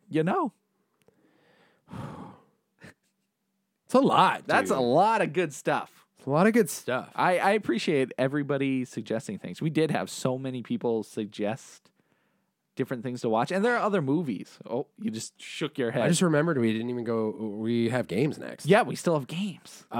Thank you, Andy and Jesse, for the film suggestions. Yes, and we will talk about other films, I think, later on. Yeah, well, what I'm stoked about is we now have this whole list. These are the ones that we chose for this special, but we have other stuff that I think we'll just pepper throughout other episodes. Maybe we'll do another special. I don't know. Who knows? Who knows? Who knows? I know.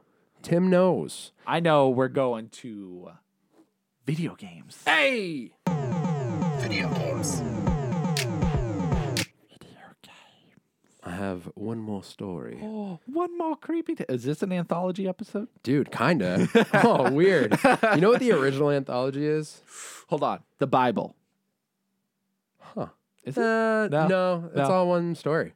They're all connected? I thought there was like different books, and different books have There different... are different books, but it's but I guess that's they all- are. Yeah, because then they're like, this guy is the son of this guy, who's the Yeah. son of this guy, and they're technically all It's related. all connected. All right, fair enough. Yeah. What is the original anthology? Campfire Ghost Stories. Oh, yeah, I think so. I guess that's where Are You Afraid of the Dark kind of came up with that. Yeah. Their whole opening thing. But are stories in general just anthologies? Well, anthology is when you put all the stories together. a What's the first collection. collected work of stories? Interesting.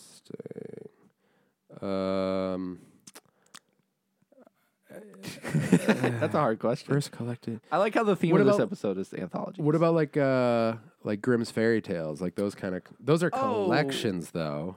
Yeah. I mean, what makes it an anthology? Is it one connecting point or like one overarching story that connects all these together? No, I don't think it has to be an overarching Because why? What's the difference between a collected work? and an anthology. Right.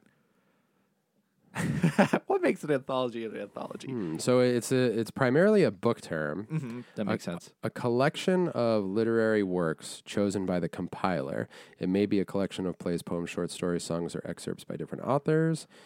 In genre fiction, the term anthology typically categorizes collections of shorter works, such as short stories and short novels, by different authors, each featuring unrelated casts of characters and settings, and usually collected into a single volume for publication. So it kind of is a collection. So Grimm's fairy tales wouldn't work, though, because didn't they write all the fairy tales?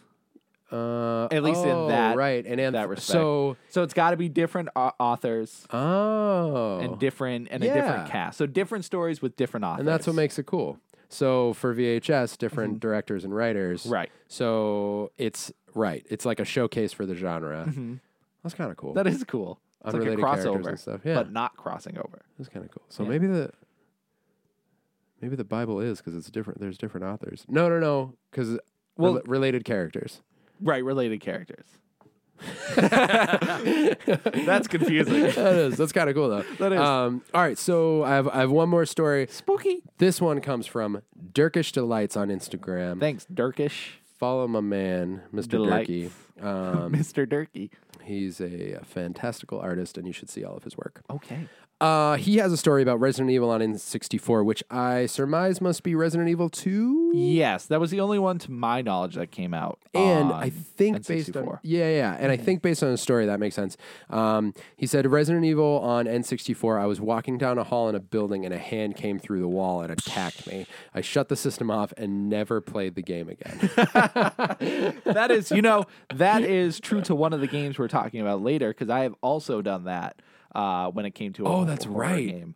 But I guess we could transition to that, but not yet.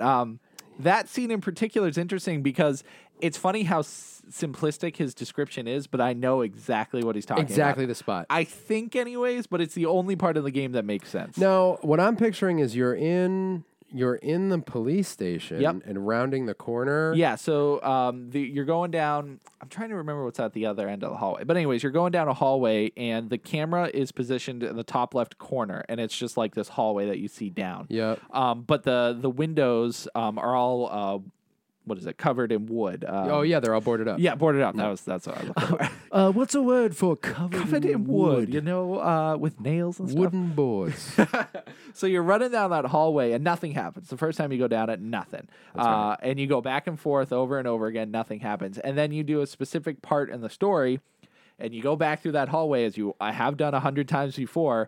And this time a hand comes bursting out. Yeah. Very similar to the dog jumping through the window. That one I'll never forget. It is, because for some reason they're like, oh, let's just turn the volume up to 11 when that happens. So it's the sound of the glass and the music. And so the same exact scenario. And a hand comes flying out. And a bunch of hands. It's not even just one. Yeah. It's a bunch of hands. And it's just terrifying. Yeah. It's a beautiful scene. And it's done in the remake pretty well. Yeah.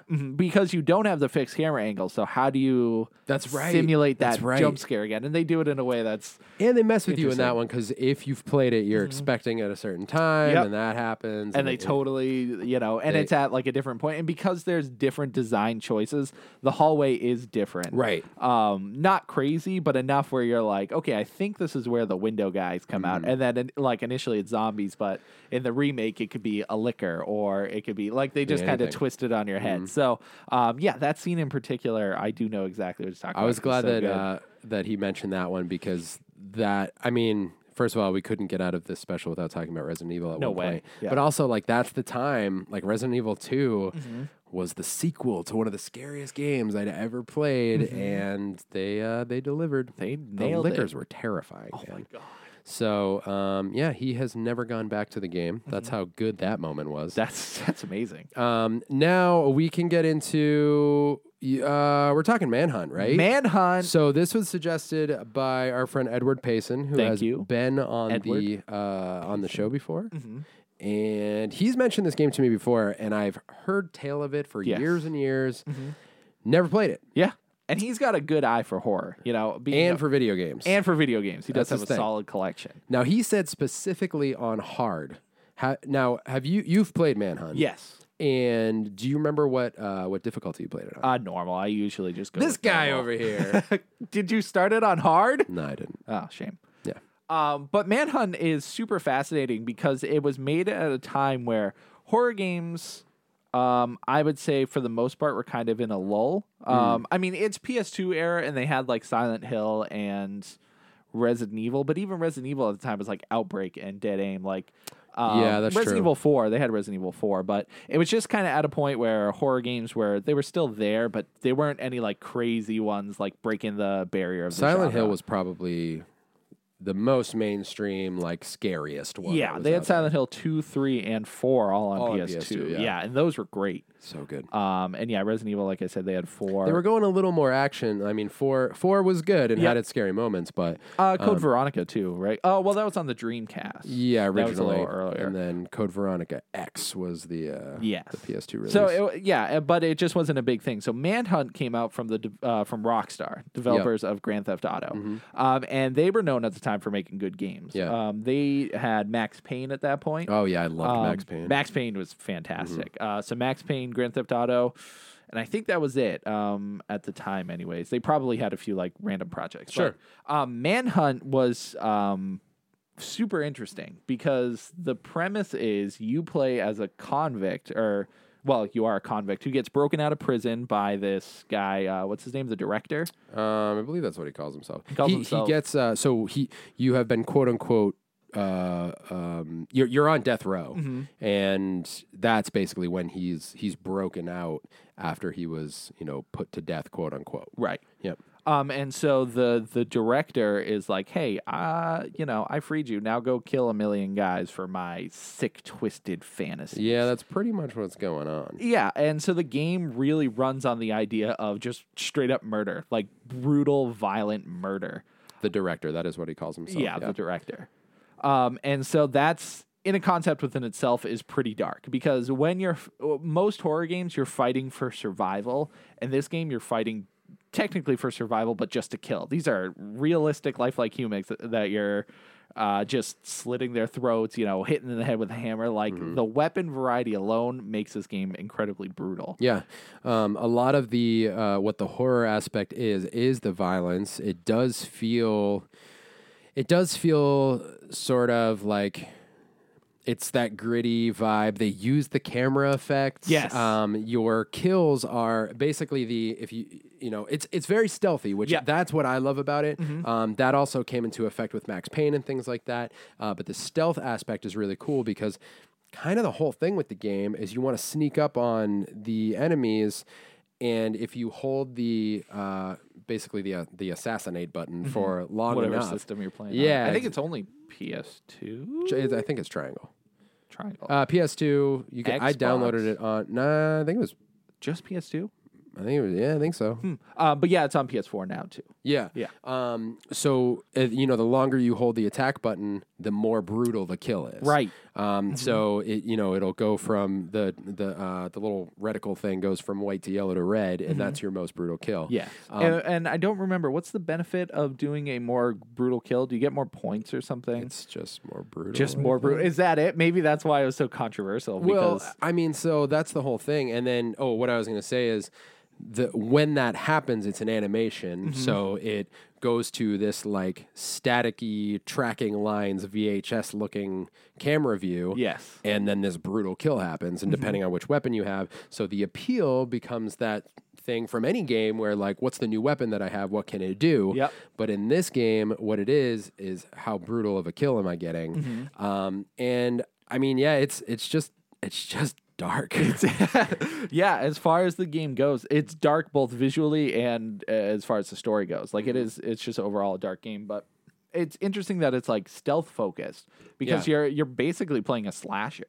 You're going around and just killing these guys who are also, I believe, criminals or bad guys, or there's like something to just not necessarily justify, but you're just killing these people. It did come out on Xbox. Okay, as cool.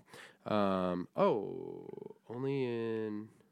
Oh, never mind. Yeah, it did 2004. So the following year, it came out on Xbox. So it came out in 2003, huh? Yeah. Interesting. Okay.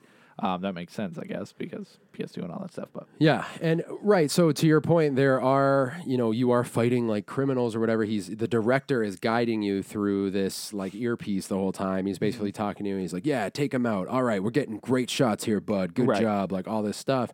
But there's really what feels uncomfortable about this game is there's no hero. Like you're not. There's no. You're not a good guy. Right, like if you compare it to other horror games, you're usually playing as either like this average Joe or someone who's trying to hunt down this monster, this creature, whatever it is. And you're playing as someone who you can relate to, who has good intentions and is stuck in this terrible situation. You are playing in Manhunt, you're playing as a guy who's killed a bunch of people. And will continue to do so. Right, if you want to beat the game. Exactly, if you want to make it to the end. And you don't feel good about it. No, that's the thing. And but there's still like, that's what I was like, what is this part of me that's like, I'm not stoked about this, but yeah, I want to do the most brutal. Right, I'll sit there for an extra 10 seconds, Yeah, I guess that's the stealth element. If you sit there for a is. longer kill, it'll give more time. Yeah. More time for the guys to come and find you. And it's just, there's some things I've always loved this stealth aspect because of the way it causes you to play the game, because you can, in this one, there's also there's a strategy where you can just hit the wall with whatever weapon you have that alerts the enemies nearby, and then if you duck in the shadows, there's a little icon of your character in the bottom right of the screen, and that will turn blue if you're hidden. So you're smacking walls and running around the corner. The other thing is that if they see you, the hand-to-hand combat is not nearly as fun as like you the don't stealth want to kills. get caught. Yeah. So it's just whatever, just whacking each other back and forth. Yeah. But I think what really struck me too is the violence in the game. It is PS2 and it looks like a PS2 game. It's not bad, but the graphics are a little bit dated. Yeah. But the violence still translates really heavily, and I think it's the audio, it's the way they do that like crappy looking video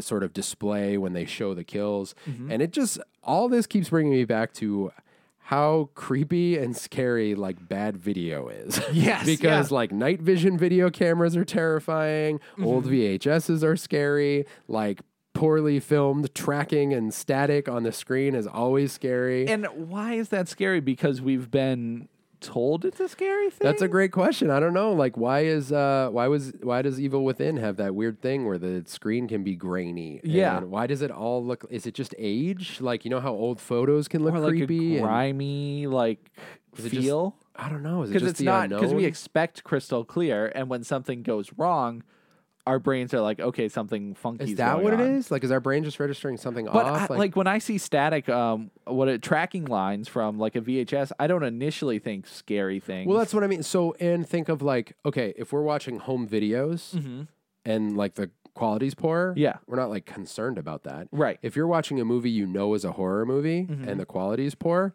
that's like scarier. Right. For some reason. Right, because it maybe it makes it more interesting. Maybe. Like, think of Sinister. Like the films that he finds, there's going to be something creepy about it, so it makes it like scarier to watch those like those poor quality old films. You know what I mean? And I wonder how people like kids, or not kids, but people who didn't grow up with VHS, like seeing How that registers? Right, exactly. Like maybe they're just like, I guess they know something's wrong. Like, well, something's going wrong. VHS came out at a time where there are definitely people who maybe didn't grow up with VHSs. Right. Interesting. Muy interesante. Yes, but it adds to the game very much. It does, and clearly, I mean, they did that specifically for those kill shots. I was reading something the other day about the game, and it was just telling me, about the controversy around it. There was a murder. I want to say it was in the UK when it came out, this was also kind of around a time where they were trying to pin, violent crimes on video games and music from time to time. This particular one, I think, was a teenager who ended up, killing a friend of his or something like that. And they found a copy of the game. They confiscated the game as evidence in the case. And there was also a quote in the article I was reading from someone who formerly worked at Rockstar at the time of the development. And the quote was something along the lines of like, we really didn't have any way to justify the game. Like, there were people in involved with the development who didn't feel comfortable with like the animations and were like, we really don't know how to justify what we're making. Because, and I was saying earlier, in most games you have a reason to survive, a reason. This is just strictly go and kill these guys. Your Right. map is just go in and kill these guys, and he's totally right. There isn't really a justification other than to progress through the story. But even the Right. story itself is like just a dark tale of this guy's sick fantasy of trying to get the perfect film. Yeah. And the bosses that come into play and stuff later on are just saying there's like a guy in a pig costume, and he's like, he's just like crazy and messed up and demented, and it's just you're watching like a Saw movie or something, you Right, know? yeah, it kind of has that. I mean, the description of it is that the director is trying to create this snuff film, and like, there's nothing comfortable about that. There's Right. nothing redeeming about that, and that is what I think. It's like I've read descriptions of like certain horror movies that have been banned in like every country, Right. that you're like, what is that? Like, there's not like a driving. Like the outcome can't be good. You know what I mean? That's just not going to be good. Right. But it's just this interesting, just this thing that exists, and it's a well-known game at this point, and had all this controversy around it. And it's just, I mean, it's a fun stealth action game, but the horror element definitely comes from the violence and the overall concept and the atmospheres too. I mean, you walk into some of these like grimy warehouses and there's like bodies hanging from the ceiling and Right. stuff like that. So, but it's different than the type of horror that some of the other things we've talked about is. It's just this like conceptual, Yeah. It's basically It like, is. That's. I mean, there isn't a word to describe it other than Yeah. you know. And yeah, it's something I think that's worth revisiting. I don't know if it plays as well as it used to, because there's been so many advancements in horror games and stealth games and all that stuff. But it certainly is an interesting look at what the pinnacle of horror game or like demented, twisted horror games were, at least at the time. And that was, I mean, we're talking 2003, right? Yeah, 16 years ago now. That's a long time. Which is pretty wild. Have you played it since PS2? No, I've only played it on PS2. Okay. The does- PS4 version is the PS2 version. Right. Yeah. It does have like it's got. The controls feel classic. Like Yeah. it feels like, this is how you play a PS2 game. And it's still good. It plays well. It's a little wonky. Like some of the, when you're hitting the wall and like, there's no clean, like, it's not like Gears when you're getting close to a wall and you can like hug it, Yeah. obviously, you know what I mean? It's a 16-year-old game, but it still plays pretty cleanly. Yeah. I guess I would recommend it. Yeah, it's a tough recommendation. I mean, if you're this whole thing has been like horror and stuff. So if you're into horror or stuff like Saw, like the kind of the gore porn type stuff, that's usually the term for it. Not I know. Okay, I know. I'm just making sure, Brad. I wasn't judging you. You gave me a look like I know what the used- term means.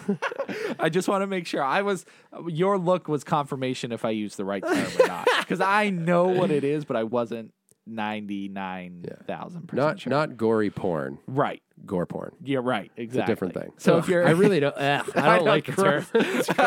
I know you think they would think of a better name, but it is horror. So No, but would you say this falls in that, like, you're talking about like the Hostels, the Saws, stuff like that? Yeah, Like, it's certainly right up that alley. Yeah. And I can't really think of other games to compare it to. I mean, it's it feels like a Rockstar game. It's it feels like a if you GTA. if you play Max Payne and then play that right after, you're like, oh, this is the same development. It's Like, very it totally similar, makes yeah. sense. But comparatively, I would say it's a little more tame compared to like horror games nowadays. Like if you were to play it next to Outlast, I think Outlast certainly has a lot. Like, I mean, there's naked guys walking around. I don't recall seeing naked guys in Oh Manhunt. yeah. I mean, I guess depending on As far as what is allowed or what is scary now compared to what was scary then. Yeah, I mean that one. I think it's just primarily the violence. Whereas like in Outlast, they do lean a little bit on that like psycho. The more of the like twisted aspect of sexual references and being in this asylum where there are just these weird things that are kind of hard to compute. I think this one is just like how gruesome can it get? Yep. You know. And that's kind of the fun of the game is to see the new weapons and see what you can do with them. As sick as it is, that's part of it. It is. I mean, it's kind of the same. It's the same mechanic as playing I'll just go back to talking about Gears. Yeah. Like finding a new weapon and be like, ooh, what's this one do? Right, exactly. How can I decimate my enemy with this? Yeah, right. So yeah, I would say it's worth at least revisiting to check it out because it is part of gaming history as far as like as big as the controversy it had around it. Because if I recall, the game was pushed to an AO rating because of all the controversy. But I believe it fell back into a M rating. Really? Generally, AO games, adults only, are banned in most stores, so you can't really. Can't get And Grand Theft Auto had the same thing. You know, that had. Yeah, I do remember that. Right. So I can't remember if I'm getting the stories mixed or not. But then Manhunt 2 came out, and that was banned in certain places. Really? I believe it's like Australia because they have a really strict rating code. Yes, that's right. So I believe it was banned in Australia. And then the game, I don't remember the first one did. But anyways, it's always been a controversial series. Have you played the second one at all? No. I don't know anything about the second one. I think I have it, though. It's on the Wii Really? and PS2, I want to say. Oh, Wii, that's funny. The Wii makes me so mad. It just ruined so many good games. But we're not talking about that horrific thing. Yeah, I mean, if anybody's interested, I did buy it off of. I downloaded it from the PlayStation Store. Yep, PS4. It's got trophy support. Yep. That's what they did when they added the. It's on sale right now. Probably for Halloween. It was like $7.99 or something. I think it's usually either 10, PS2 15, yeah. PS2 games generally range between 15 and 20. Which is on cool there. because PS2 is like my favorite generation. But so. yeah, and it's awesome, but they have such a weak catalog. They have like 12 games. Really? See, Yeah. I barely looked because I have so much stuff to play, but I looked for Manhunt specifically to play for this, and I was like, ooh. Yeah. Ooh, piece Yeah, of it's candy. interesting because there are so many good games and they're like, that's not on it. That's not on it. And so I hope they do more either with PS5 or add more on PlayStation 4. But Yeah. I love the trophy support. Yeah, that's cool. Edward, thanks for the suggestion, man. Yes, thank you. Does that leave us with one more? One more. Our last suggestion. A very special suggestion Yeah. from Nick DuPont. What up, dude? He suggested a classics game that we've played. A classics game. A game, and we've talked about it a ton. Kuon. Not a ton. Well, we've brought it up a lot. A few I times. guess, yeah. Yeah. Ah, Kuon, dude. Kuon is a very Kuon! scary PS2 game. It's so scary. So, Brett, well, let's start What? with our initial introduction to this game. Individually? Yes. Because we had different ones. Right. You go first. But, Yep. okay. But, okay. So mine was, I got this game, and I know I've said this before, but for any who haven't heard it or have forgotten, it's a very important detail. Yes. GameStop would do these amazing deals. We'd buy two, get one free. Right. Used games. I had a PS2. That's how I'd stock up. I got this game, which was marked $4.99 on the cover. Don't shake your head at me. I know. Yeah. Kuon. Loved survival horror. I had been playing through all the Silent Hill games. I just saw it. I was like, huh. The North American release is different. It's a different cover than the Japanese release. It's essentially just a black cover with, you can see like a woman's eye and like half of her face. So pretty simple looking. I looked on the back. I was like, oh, it looks cool. I got Looks it. like The Grudge almost. Yeah, exactly. Very similar. So I got that. I played it with my friend Brian. And right from the jump, it's so eerie because there's music that's creepy. It's largely two little kids' voices singing, so that just makes you want to be dead because it's so scary. And even the title screen is a woman on her back looking at you. And if you watch long enough, she blinks. It looks like a still image, but she blinks, and you're like, ah, I don't know, like that. So you start up, and my first experience is you play the game up until this certain point where a body falls from the ceiling, and the sound design in this game is. It's so freaking loud, and the noises that happen during the jump scares, the whole screen will flash. I mean, it does things the jump scare is its primary scare method. I don't know if I feel safe saying that actually, because it has a lot of... The creature design in particular is very spooky. It is, and the overall atmosphere is eerie, and there were little things that at the time I thought were like next level, like you walk over a body and then the bloody footprints follow you and stuff like that. But my first experience was playing with my friend Brian. That body fell out of the ceiling, and we were like, "Nope, That's it. I think I'm done." It's very, and the opening sequence too, which we just saw the other day. Yep. This was such a cool suggestion because we have never sat down and played it together, and it was cool rewatching that whole thing. Yeah, because I didn't remember that, and watching it, it sets a tone like no other game has as far as scary goes. Yeah. Because I mean, initially it is this creepy, like grudge-looking lady dragging this body through this, Japanese style house, and so it's just the creepy music and the kids like like doing that, and she's just dragging the body. And what happens is she like shoves the body in this box, and there's blood, and it's like the epitome of Japanese horror. Yeah, and this is the first like. What is it? A 2-minute, 3-minute opening scene before you press start on the game. Yeah. And it's beautiful. It was so well done because it's like that high quality Final Fantasy type cutscene. Yeah, exactly. And you're like, oh my God, what am I about to play? What's happening here? Yeah. So you played up until that body drops, and you quit. You shut off the game. I think. We may have stopped it that night. I think that's what happened because if I remember correctly, I'm gonna have to shoot Brian a text if he doesn't hear this and see. But I'm pretty sure I was at his house and we turned it off and we just like went to sleep. I was like, I can't. But I definitely went through and beat the game. But that part I'll never forget. Yep. Even I found my save data on my PS2 memory card. Yep. Thank you.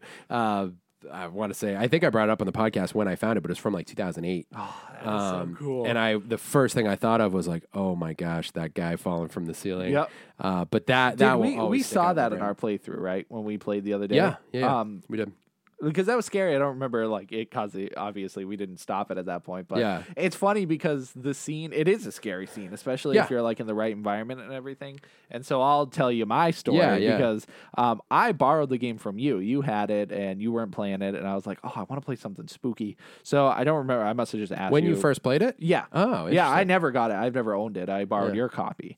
I don't think it was particularly rare at that point. I think you just had it. Oh, I got it for $4.99. Right. Exactly. Or free, technically. Really, I know. And it's funny that time, like it makes me so sad to think of all the really rare PS2 games just sitting there like for cheap because they were just getting rid of it. GameStop. They're like, it's we're getting the new generation, so see you later. For context, this is a game that you now cannot get for less than $400 online. Yeah, if you want a complete copy, you can get just the disc. So anyways, so I borrowed it from you, and I had the one who suggested it, Nick, come over. And so we were like, let's just play this creepy game. Yeah. And so at the time I was living in not Salem, living in a smaller house. Okay. And so my room was like the equivalent of a closet. Like what house was this? It was where was it? It was freaking Epping? No, not Epping. What was it? Pennacook?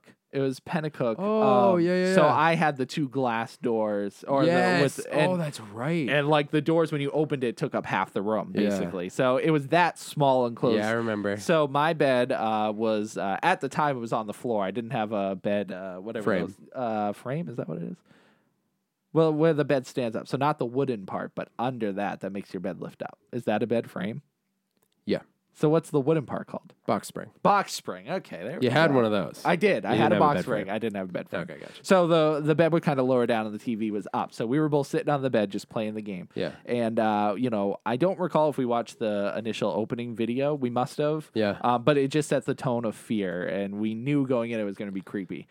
So we're going around just, exploring the map when you first start. And we enjoy scary games at that point. Right. We don't play a lot of them because we were younger. There weren't a lot of them. No, I would say we were, let's see, if it was Pennacook, I must have been in my early teens. Yeah. So we were playing, and you get to this part where there is a hole in the wall. And the game makes a big deal about it. It's like, so the camera will like zoom in on it. And so you're like, okay, so I think I was playing.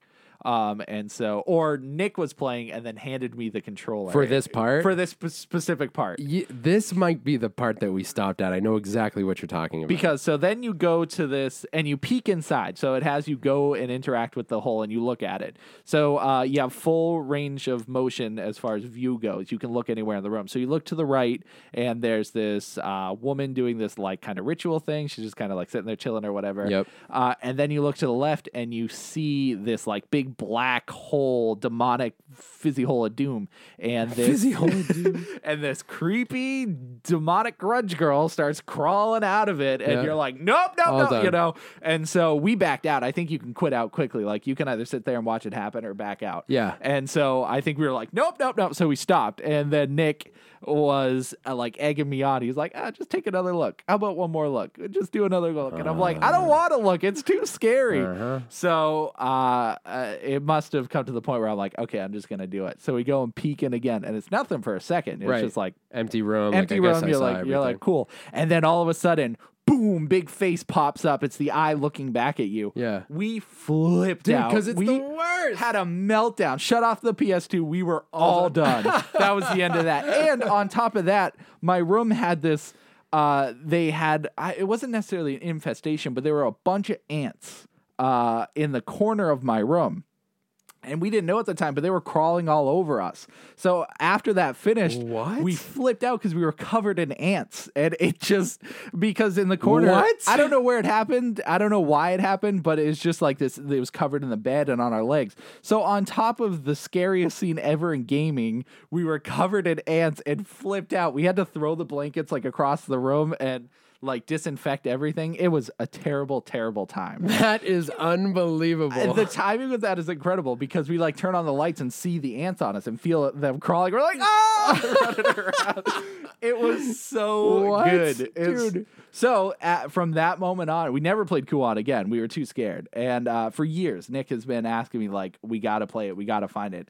And because it's become so rare over time, there's just no way neither of us were going to buy it. So when he suggested it, and then you, for your birthday last year or this year?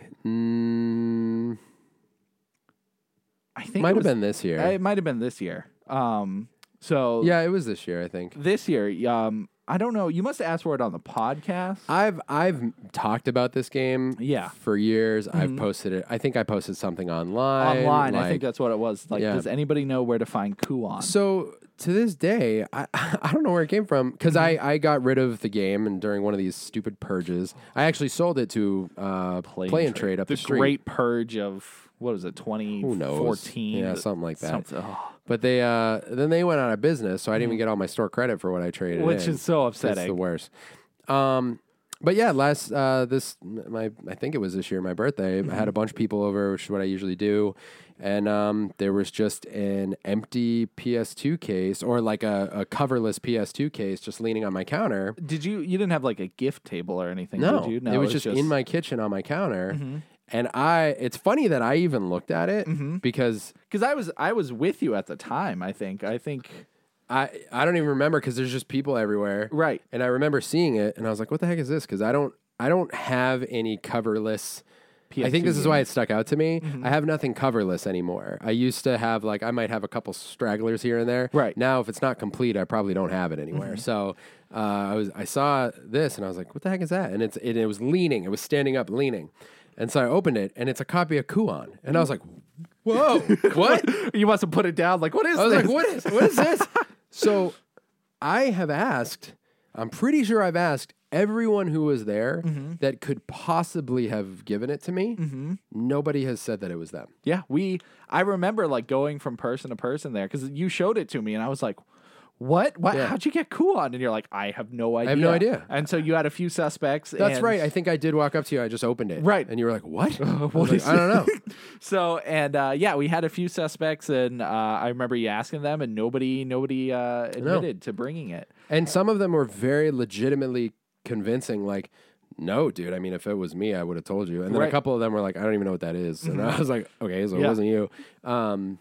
to this day I have no idea why I have a copy of Kuon. The absolute perfect story for this scary game. Yeah. The fact that you got it again, it might have been no one, honestly. What if Kuon just appeared? Maybe I back? shouldn't play it. Maybe you should. Well, we anymore. did play it. Oh yeah.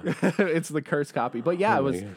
and even better that it had no cover. Or No anything. cover or anything, just the game. Just an empty case. So I don't know who did it, but it's super cool. Yeah, it adds so much to the story. So this game has always been a particular special case, at least for, I think, both of us. Yeah. I think partially because when I got it, it was at a time where you could find a random game on a shelf at GameStop and play it, and not a lot of people knew about it. Right. And that's a lot. I still don't really know a lot of people who know what it is.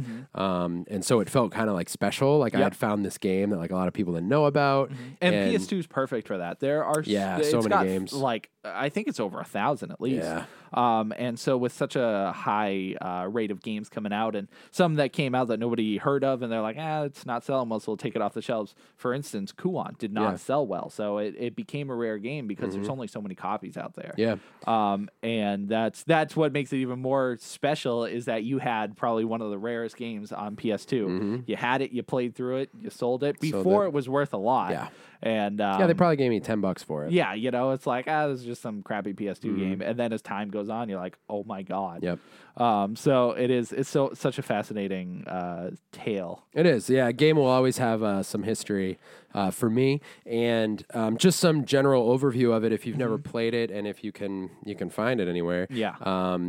It's very, to me, it feels, it's From Software as the developer, and it does feel kind of Capcom-y around that time, though. The fighting is a little wonky. Yeah. But overall, it's pretty cool. The overarching story is based on this box that Tim mentioned, where basically the goal of it is to the lore of it is you put enough bodies in this box and you can resurrect someone.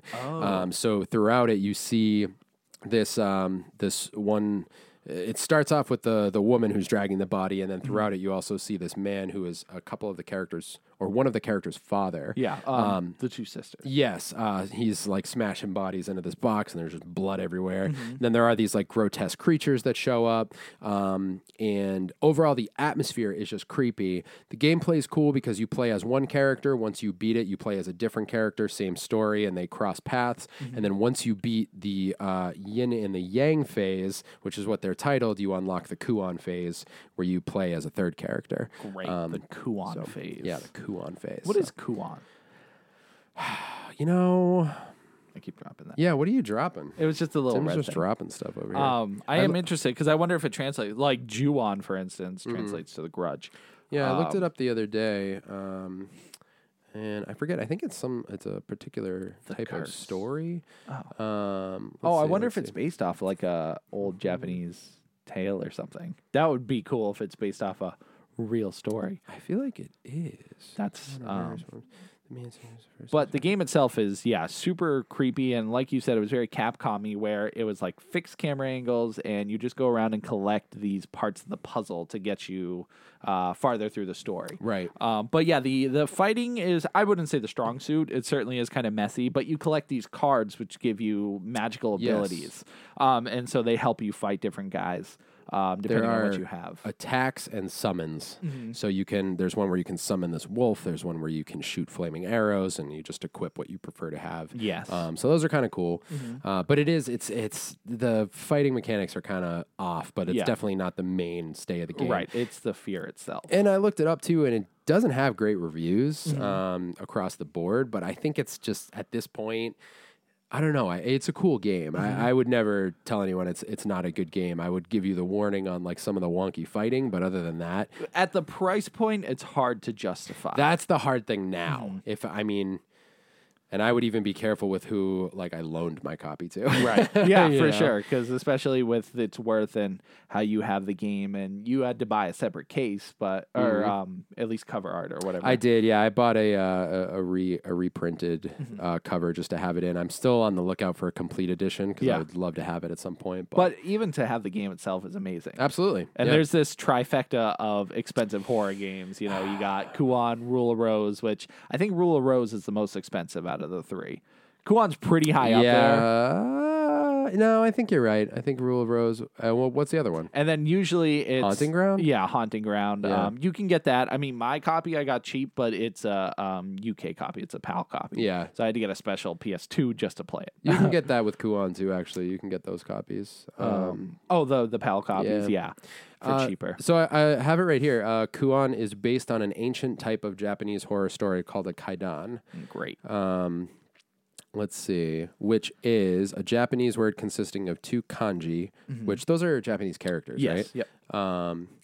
Kai, meaning strange, mysterious, rare, or bewitching apparition, and dan, meaning talk or recited narrative. So essentially, it's just like a horror story. Oh, neat. And it is kind of cool the way that it plays out with the 3 different versions of the story that you play in the game. I must assume their campaigns are short then. I want to say they're like 4 hours or so, because Okay. the overall gameplay, if you look it up on like how long to beat, I think it's like 9 to 10 hours. Oh, okay. So, and I think I remember the story being relatively quick, because it all takes place in that one sort of area. Yeah, like the castle.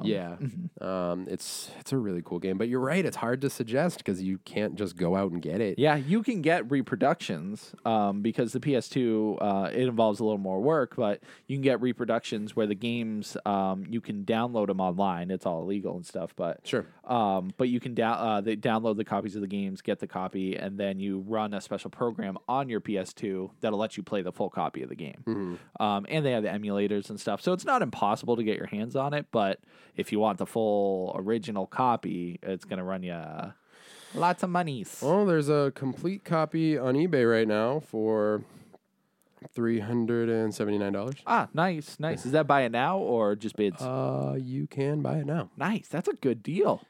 Go get it, guys. Go get it. Go get the Kuon. So I do plan on, you're going to let me borrow it because you're a great person. I do plan on playing through it. Yeah. And beating it because I have to face my fears and before you sell it again. So I'm not gonna. I feel like I can't.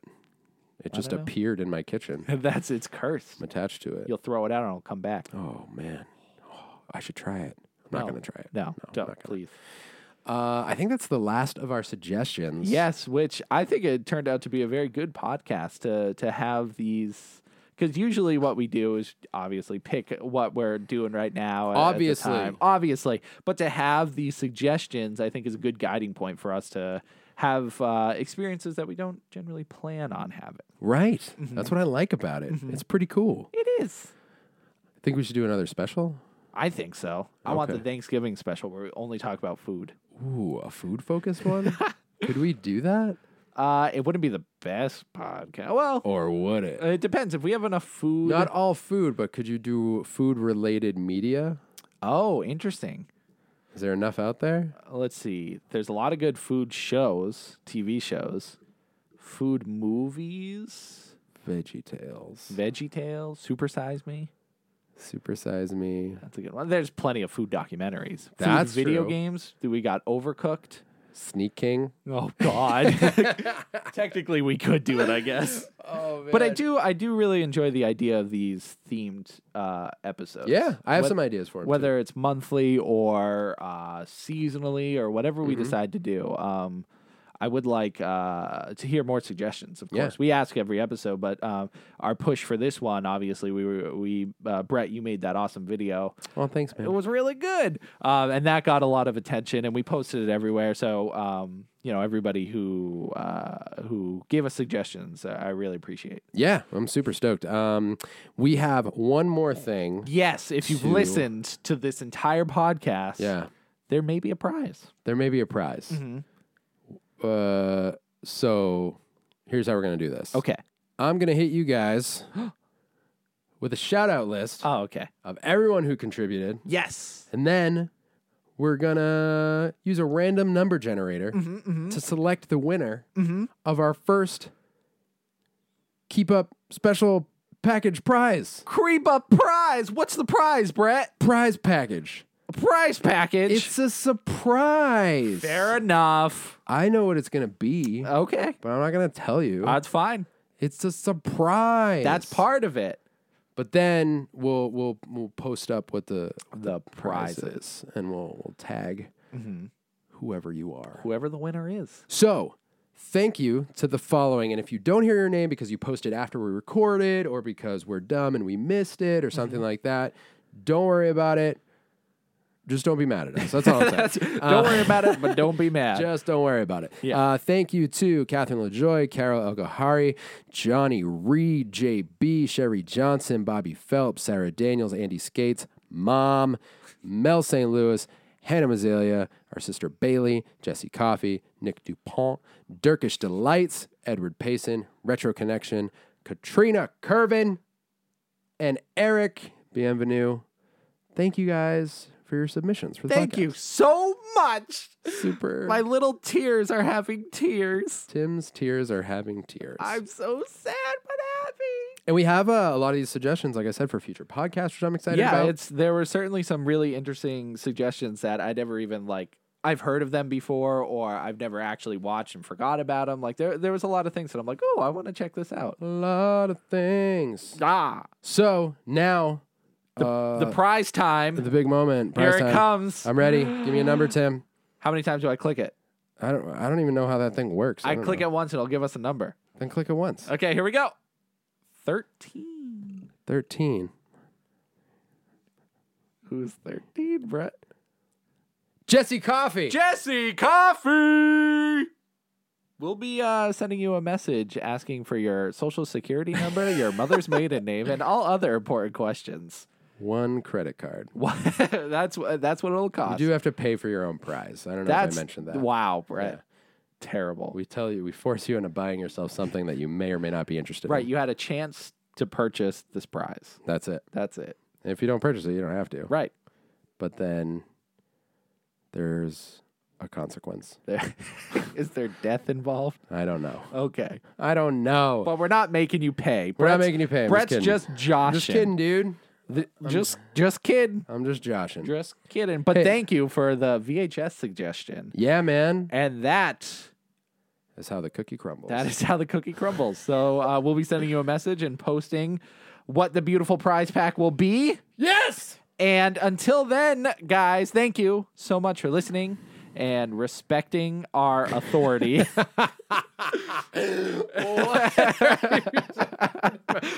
It's hard because there's no end babble. I'm not doing an end babble. No 'cause end it's babble special. today, Yeah, huh? and no Sonic music. Wow. It's a special. It's a special. Halloween music. That's it. Do, do, do, do, do, do, do, do. I'm not going to add any. I'm just You going don't to have leave to. that. Yeah, that's the Halloween music. Oh. Maybe I'll layer your voice there or something. Do, Make it do, creepy. do, do, do, do, do, do, do, do, do, do. Waka, waka. Thank you guys. We'll see you next week for your standard normal The Keep Up podcast. Regularly scheduled programming. Yeah. Yeah. Wow. Thanks. You know? Yeah, That's it. that's it. Bye, guys. Bye. Enjoy your Halloween.